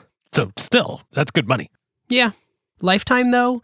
So players are definitely variably rewarded based on their value to any given team, but the NBA and the MLB are way less equal than the NFL. The superstars in the NBA, like LeBron James, including sponsorships, makes $127 million a year. There is no one in the sport of football that comes close. There are 3 basketball and 3 soccer players at the top of the list before any football players. The NFL has managed to sort of smooth the curve more than other sports have. Well, I think this is also related to the social media thing. And really, this is like the big divergence between the players and the sports and the leagues. NFL as a league, great, they're fine. But the players, just the direct endorsements, but I think other league players, and especially the NBA, have been able to build wealth and businesses and revenue streams much better than NFL players because they're the platform and the audience value accrues to them so much more. Yep, agree. LeBron, I think, is already a billionaire, and especially once his playing days are over, he will be a multi-billionaire because of the influence that he has. Apparently, LeBron James has signed some secret deal with Nike for the rest of his lifetime that's something crazy high that is just not even accounted for in these numbers. Wow. Well, I think we need to do a Nike episode at some point. Agree. This is actually a good place to flip to power. Awesome. For new listeners, this is the section we do an analysis based on the great book by Hamilton Helmer, where we run through each of his 7 powers that a business could have to earn long-term differential profits versus its competitors. And the 7 powers are counter-positioning, scale economies, switching costs, network economies, process power, branding, and cornered resource. All right. I think they definitely have a cornered resource. If you want to watch professional football played by this set of athletes, they are the only game in town. Yep, they absolutely have a cornered resource. Yeah, I think this is like maybe the most clear cornered resource that we've ever had on the show. Yep, completely agree. And clearly this is why the fight with the AFL was worth it. we need the greatest players on earth to play this game, and we can't have them spread across 2 leagues competing against each other. If we have all the best players, then we get to do all the incredible things that the NFL has gotten to do, like the media rights negotiations. Yep. I think during the Rozelle era and the dawn of the TV era, I think they were counterpositioned against Major League Baseball in that while decline in revenue from the gate by adding TV certainly was a hit to them, it wasn't as much of an existential hit in the way it was for Major League Baseball. And so the NFL was more able and willing to experiment with the new business model of TV as the primary revenue source than baseball was able to. Yeah, certainly. And I think generalizing from that, I agree with even more that this for the greater good mindset was easier to do when everyone's individual franchise was smaller. But when you've got these teams that have already been around for 100 years, like, good luck talking them out of a machine that already works well. Right. There's no way, even in 1949, that the Yankees would have agreed to a league first mindset. Yes. Let alone today. Yep. When they have their own television network, etc. Yep. You know, I've been thinking about branding. I actually don't think this one has branding power, because the definition of branding power is if somebody offers you the same thing with a different brand on it, will you pay more? The thing about getting multiple congressional antitrust exemptions is that there isn't another game in town. I mean, there's sort of a rebooted XFL, there's sort of a rebooted USFL, but it's not that people don't care about those because the NFL brand isn't there. People don't care about them because it's not good football. It all comes back to cornered resource. They have the players. Right. Exactly. You could maybe put the antitrust exemption, you could kind of shoehorn that into process power. Or a cornered resource. Or a cornered resource. And like you said, no new league is going to have that. It's like totally fascinating that the government thinks it's good enough for the country to issue an antitrust exemption. It's like, well, having a big popular sports league is good for us, so let's enable that to be as big as possible. Oh, man. Gosh, I just thought about the Kaepernick stuff. That's got to be playing into the NFL's thought process here, too. Like, they need to maintain healthy government and relationship, not just government, but healthy political relationships with the current political party, whatever that is. Yep, that's a great point. I think there's definitely scale economies here in the sports entertainment aspect of the product. Yeah, there's no way you could spend the amount of money it takes to produce a good NFL game without the audience that they have to justify that level of cost. Even a single Sunday game would bankrupt any startup league to put those kind of production values in. Right. I think it's about $44 million per game is effectively what the average broadcast partner is paying the NFL just for like one single game. Yeah, and just for the rights. Right. If you're the NFL, if you can go make $44 million by making a game happen, and that doesn't include anything on the field, selling tickets, or that's revenue just from piping that game to a TV network. Or they're not even doing the piping, allowing a TV network to come on the field. To show up and produce the game. Yeah. Right. Then you can afford to have a whole bunch of costs to make that experience happen. Yep. Value creation, value capture. And the way that I want to do value creation, value capture here is, of the value created by the NFL in the world, how much of it do they capture? There's a thing we didn't talk about, which is taxpayer-funded stadiums. All the research you read about new stadiums that are funded by taxpayers, and not every stadium is funded by taxpayers. Like the new Giants-Jets one in New York is funded by the team in the NFL, whereas like the Bills one is going to be funded by the state of New York, largely. And every piece of research you read there is like, yeah, they're at best break even for communities, unless it's part of some like larger economic redevelopment thing. So I think the NFL they're now unbelievably extractive of the networks. They've historically been very extractive of players, but now the players seem to have a pretty good, or at least better deal than they ever had before. And NFL teams are very extractive of communities in these stadium deals.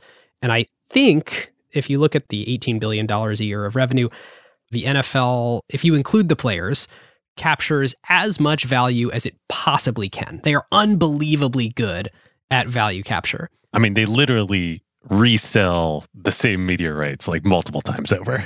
Yes. Value capture pioneers, I believe, is a phrase that we used on another episode. Okay, that's got to be another Acquired Merch Store t-shirt.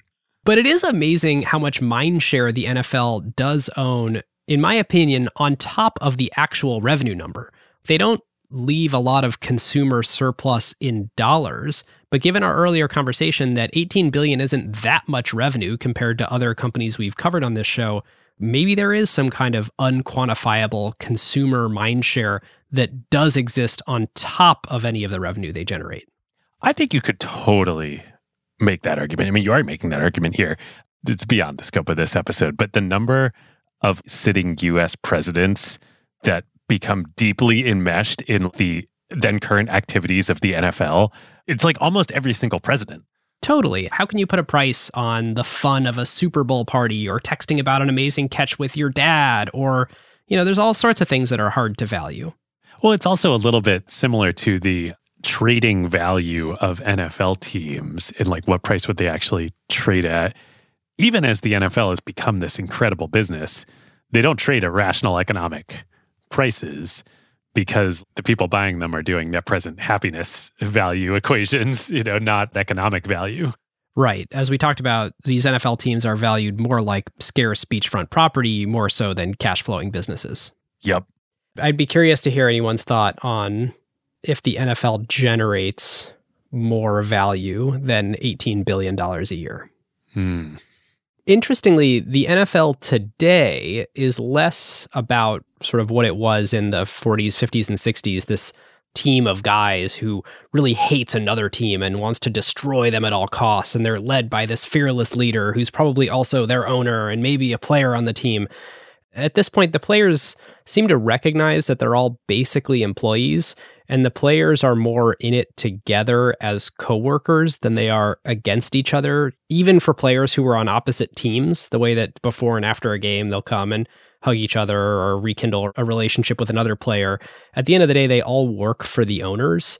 And so it's probably a good thing for them to recognize that now, the real reality on the field.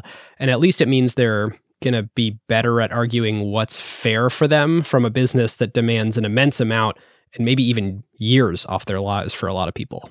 I think this has actually been a great development for certainly the pro game, but football in general too. Like for so long, I think it's a hangover from all the college stuff that we talked about at the beginning of the episode and like what football was and this sort of 19th and early 20th century American like ideal of manhood and character building. But the opponent was the enemy. This is war.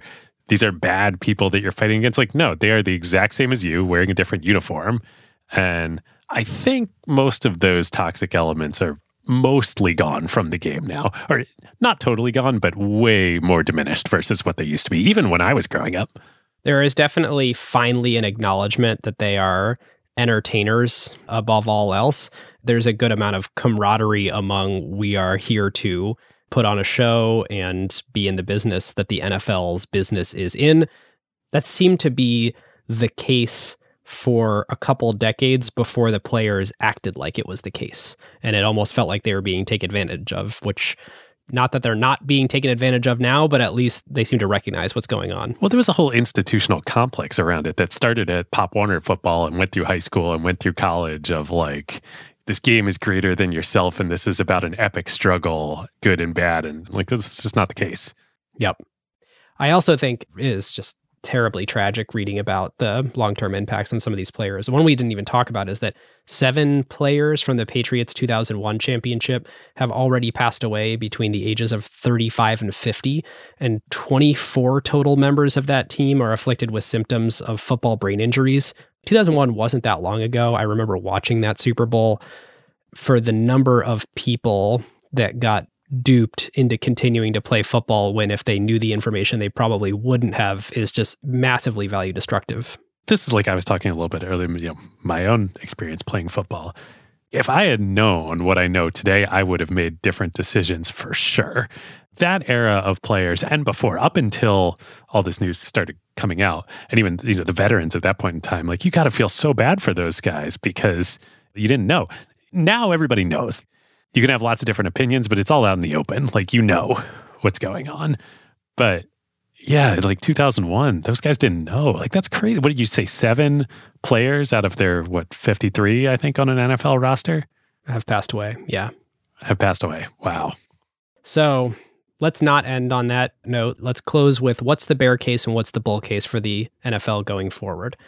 We've talked about a lot of the bears. The cooperative armor that has got them here begins to shatter, youth not playing, player safety issues, the failure of international expansion.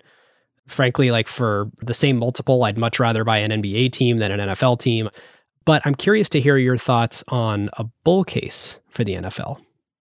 My bull case is what I've been saying here for a while now on analysis is the Lindy effect. I kind of think all this is noise from a business standpoint for the NFL and a staying power standpoint. It's not going anywhere. It's one of the most incredible cornered resources in the world.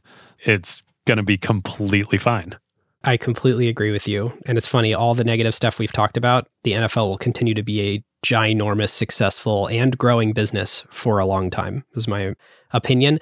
And of course, we haven't even talked about the sports betting, which is now legal in the United States, which we don't exactly know the ways that will accrue to the NFL, but you can be very sure the NFL is going to generate a lot more revenue from legalized sports betting.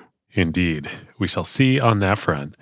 I just want to say too, like doing this episode, it was really fun. And just like on a personal note, I've had I think probably similar relationship to football with you over the years. More complicated too, because, as we talk about here, and I played for many years. Yeah.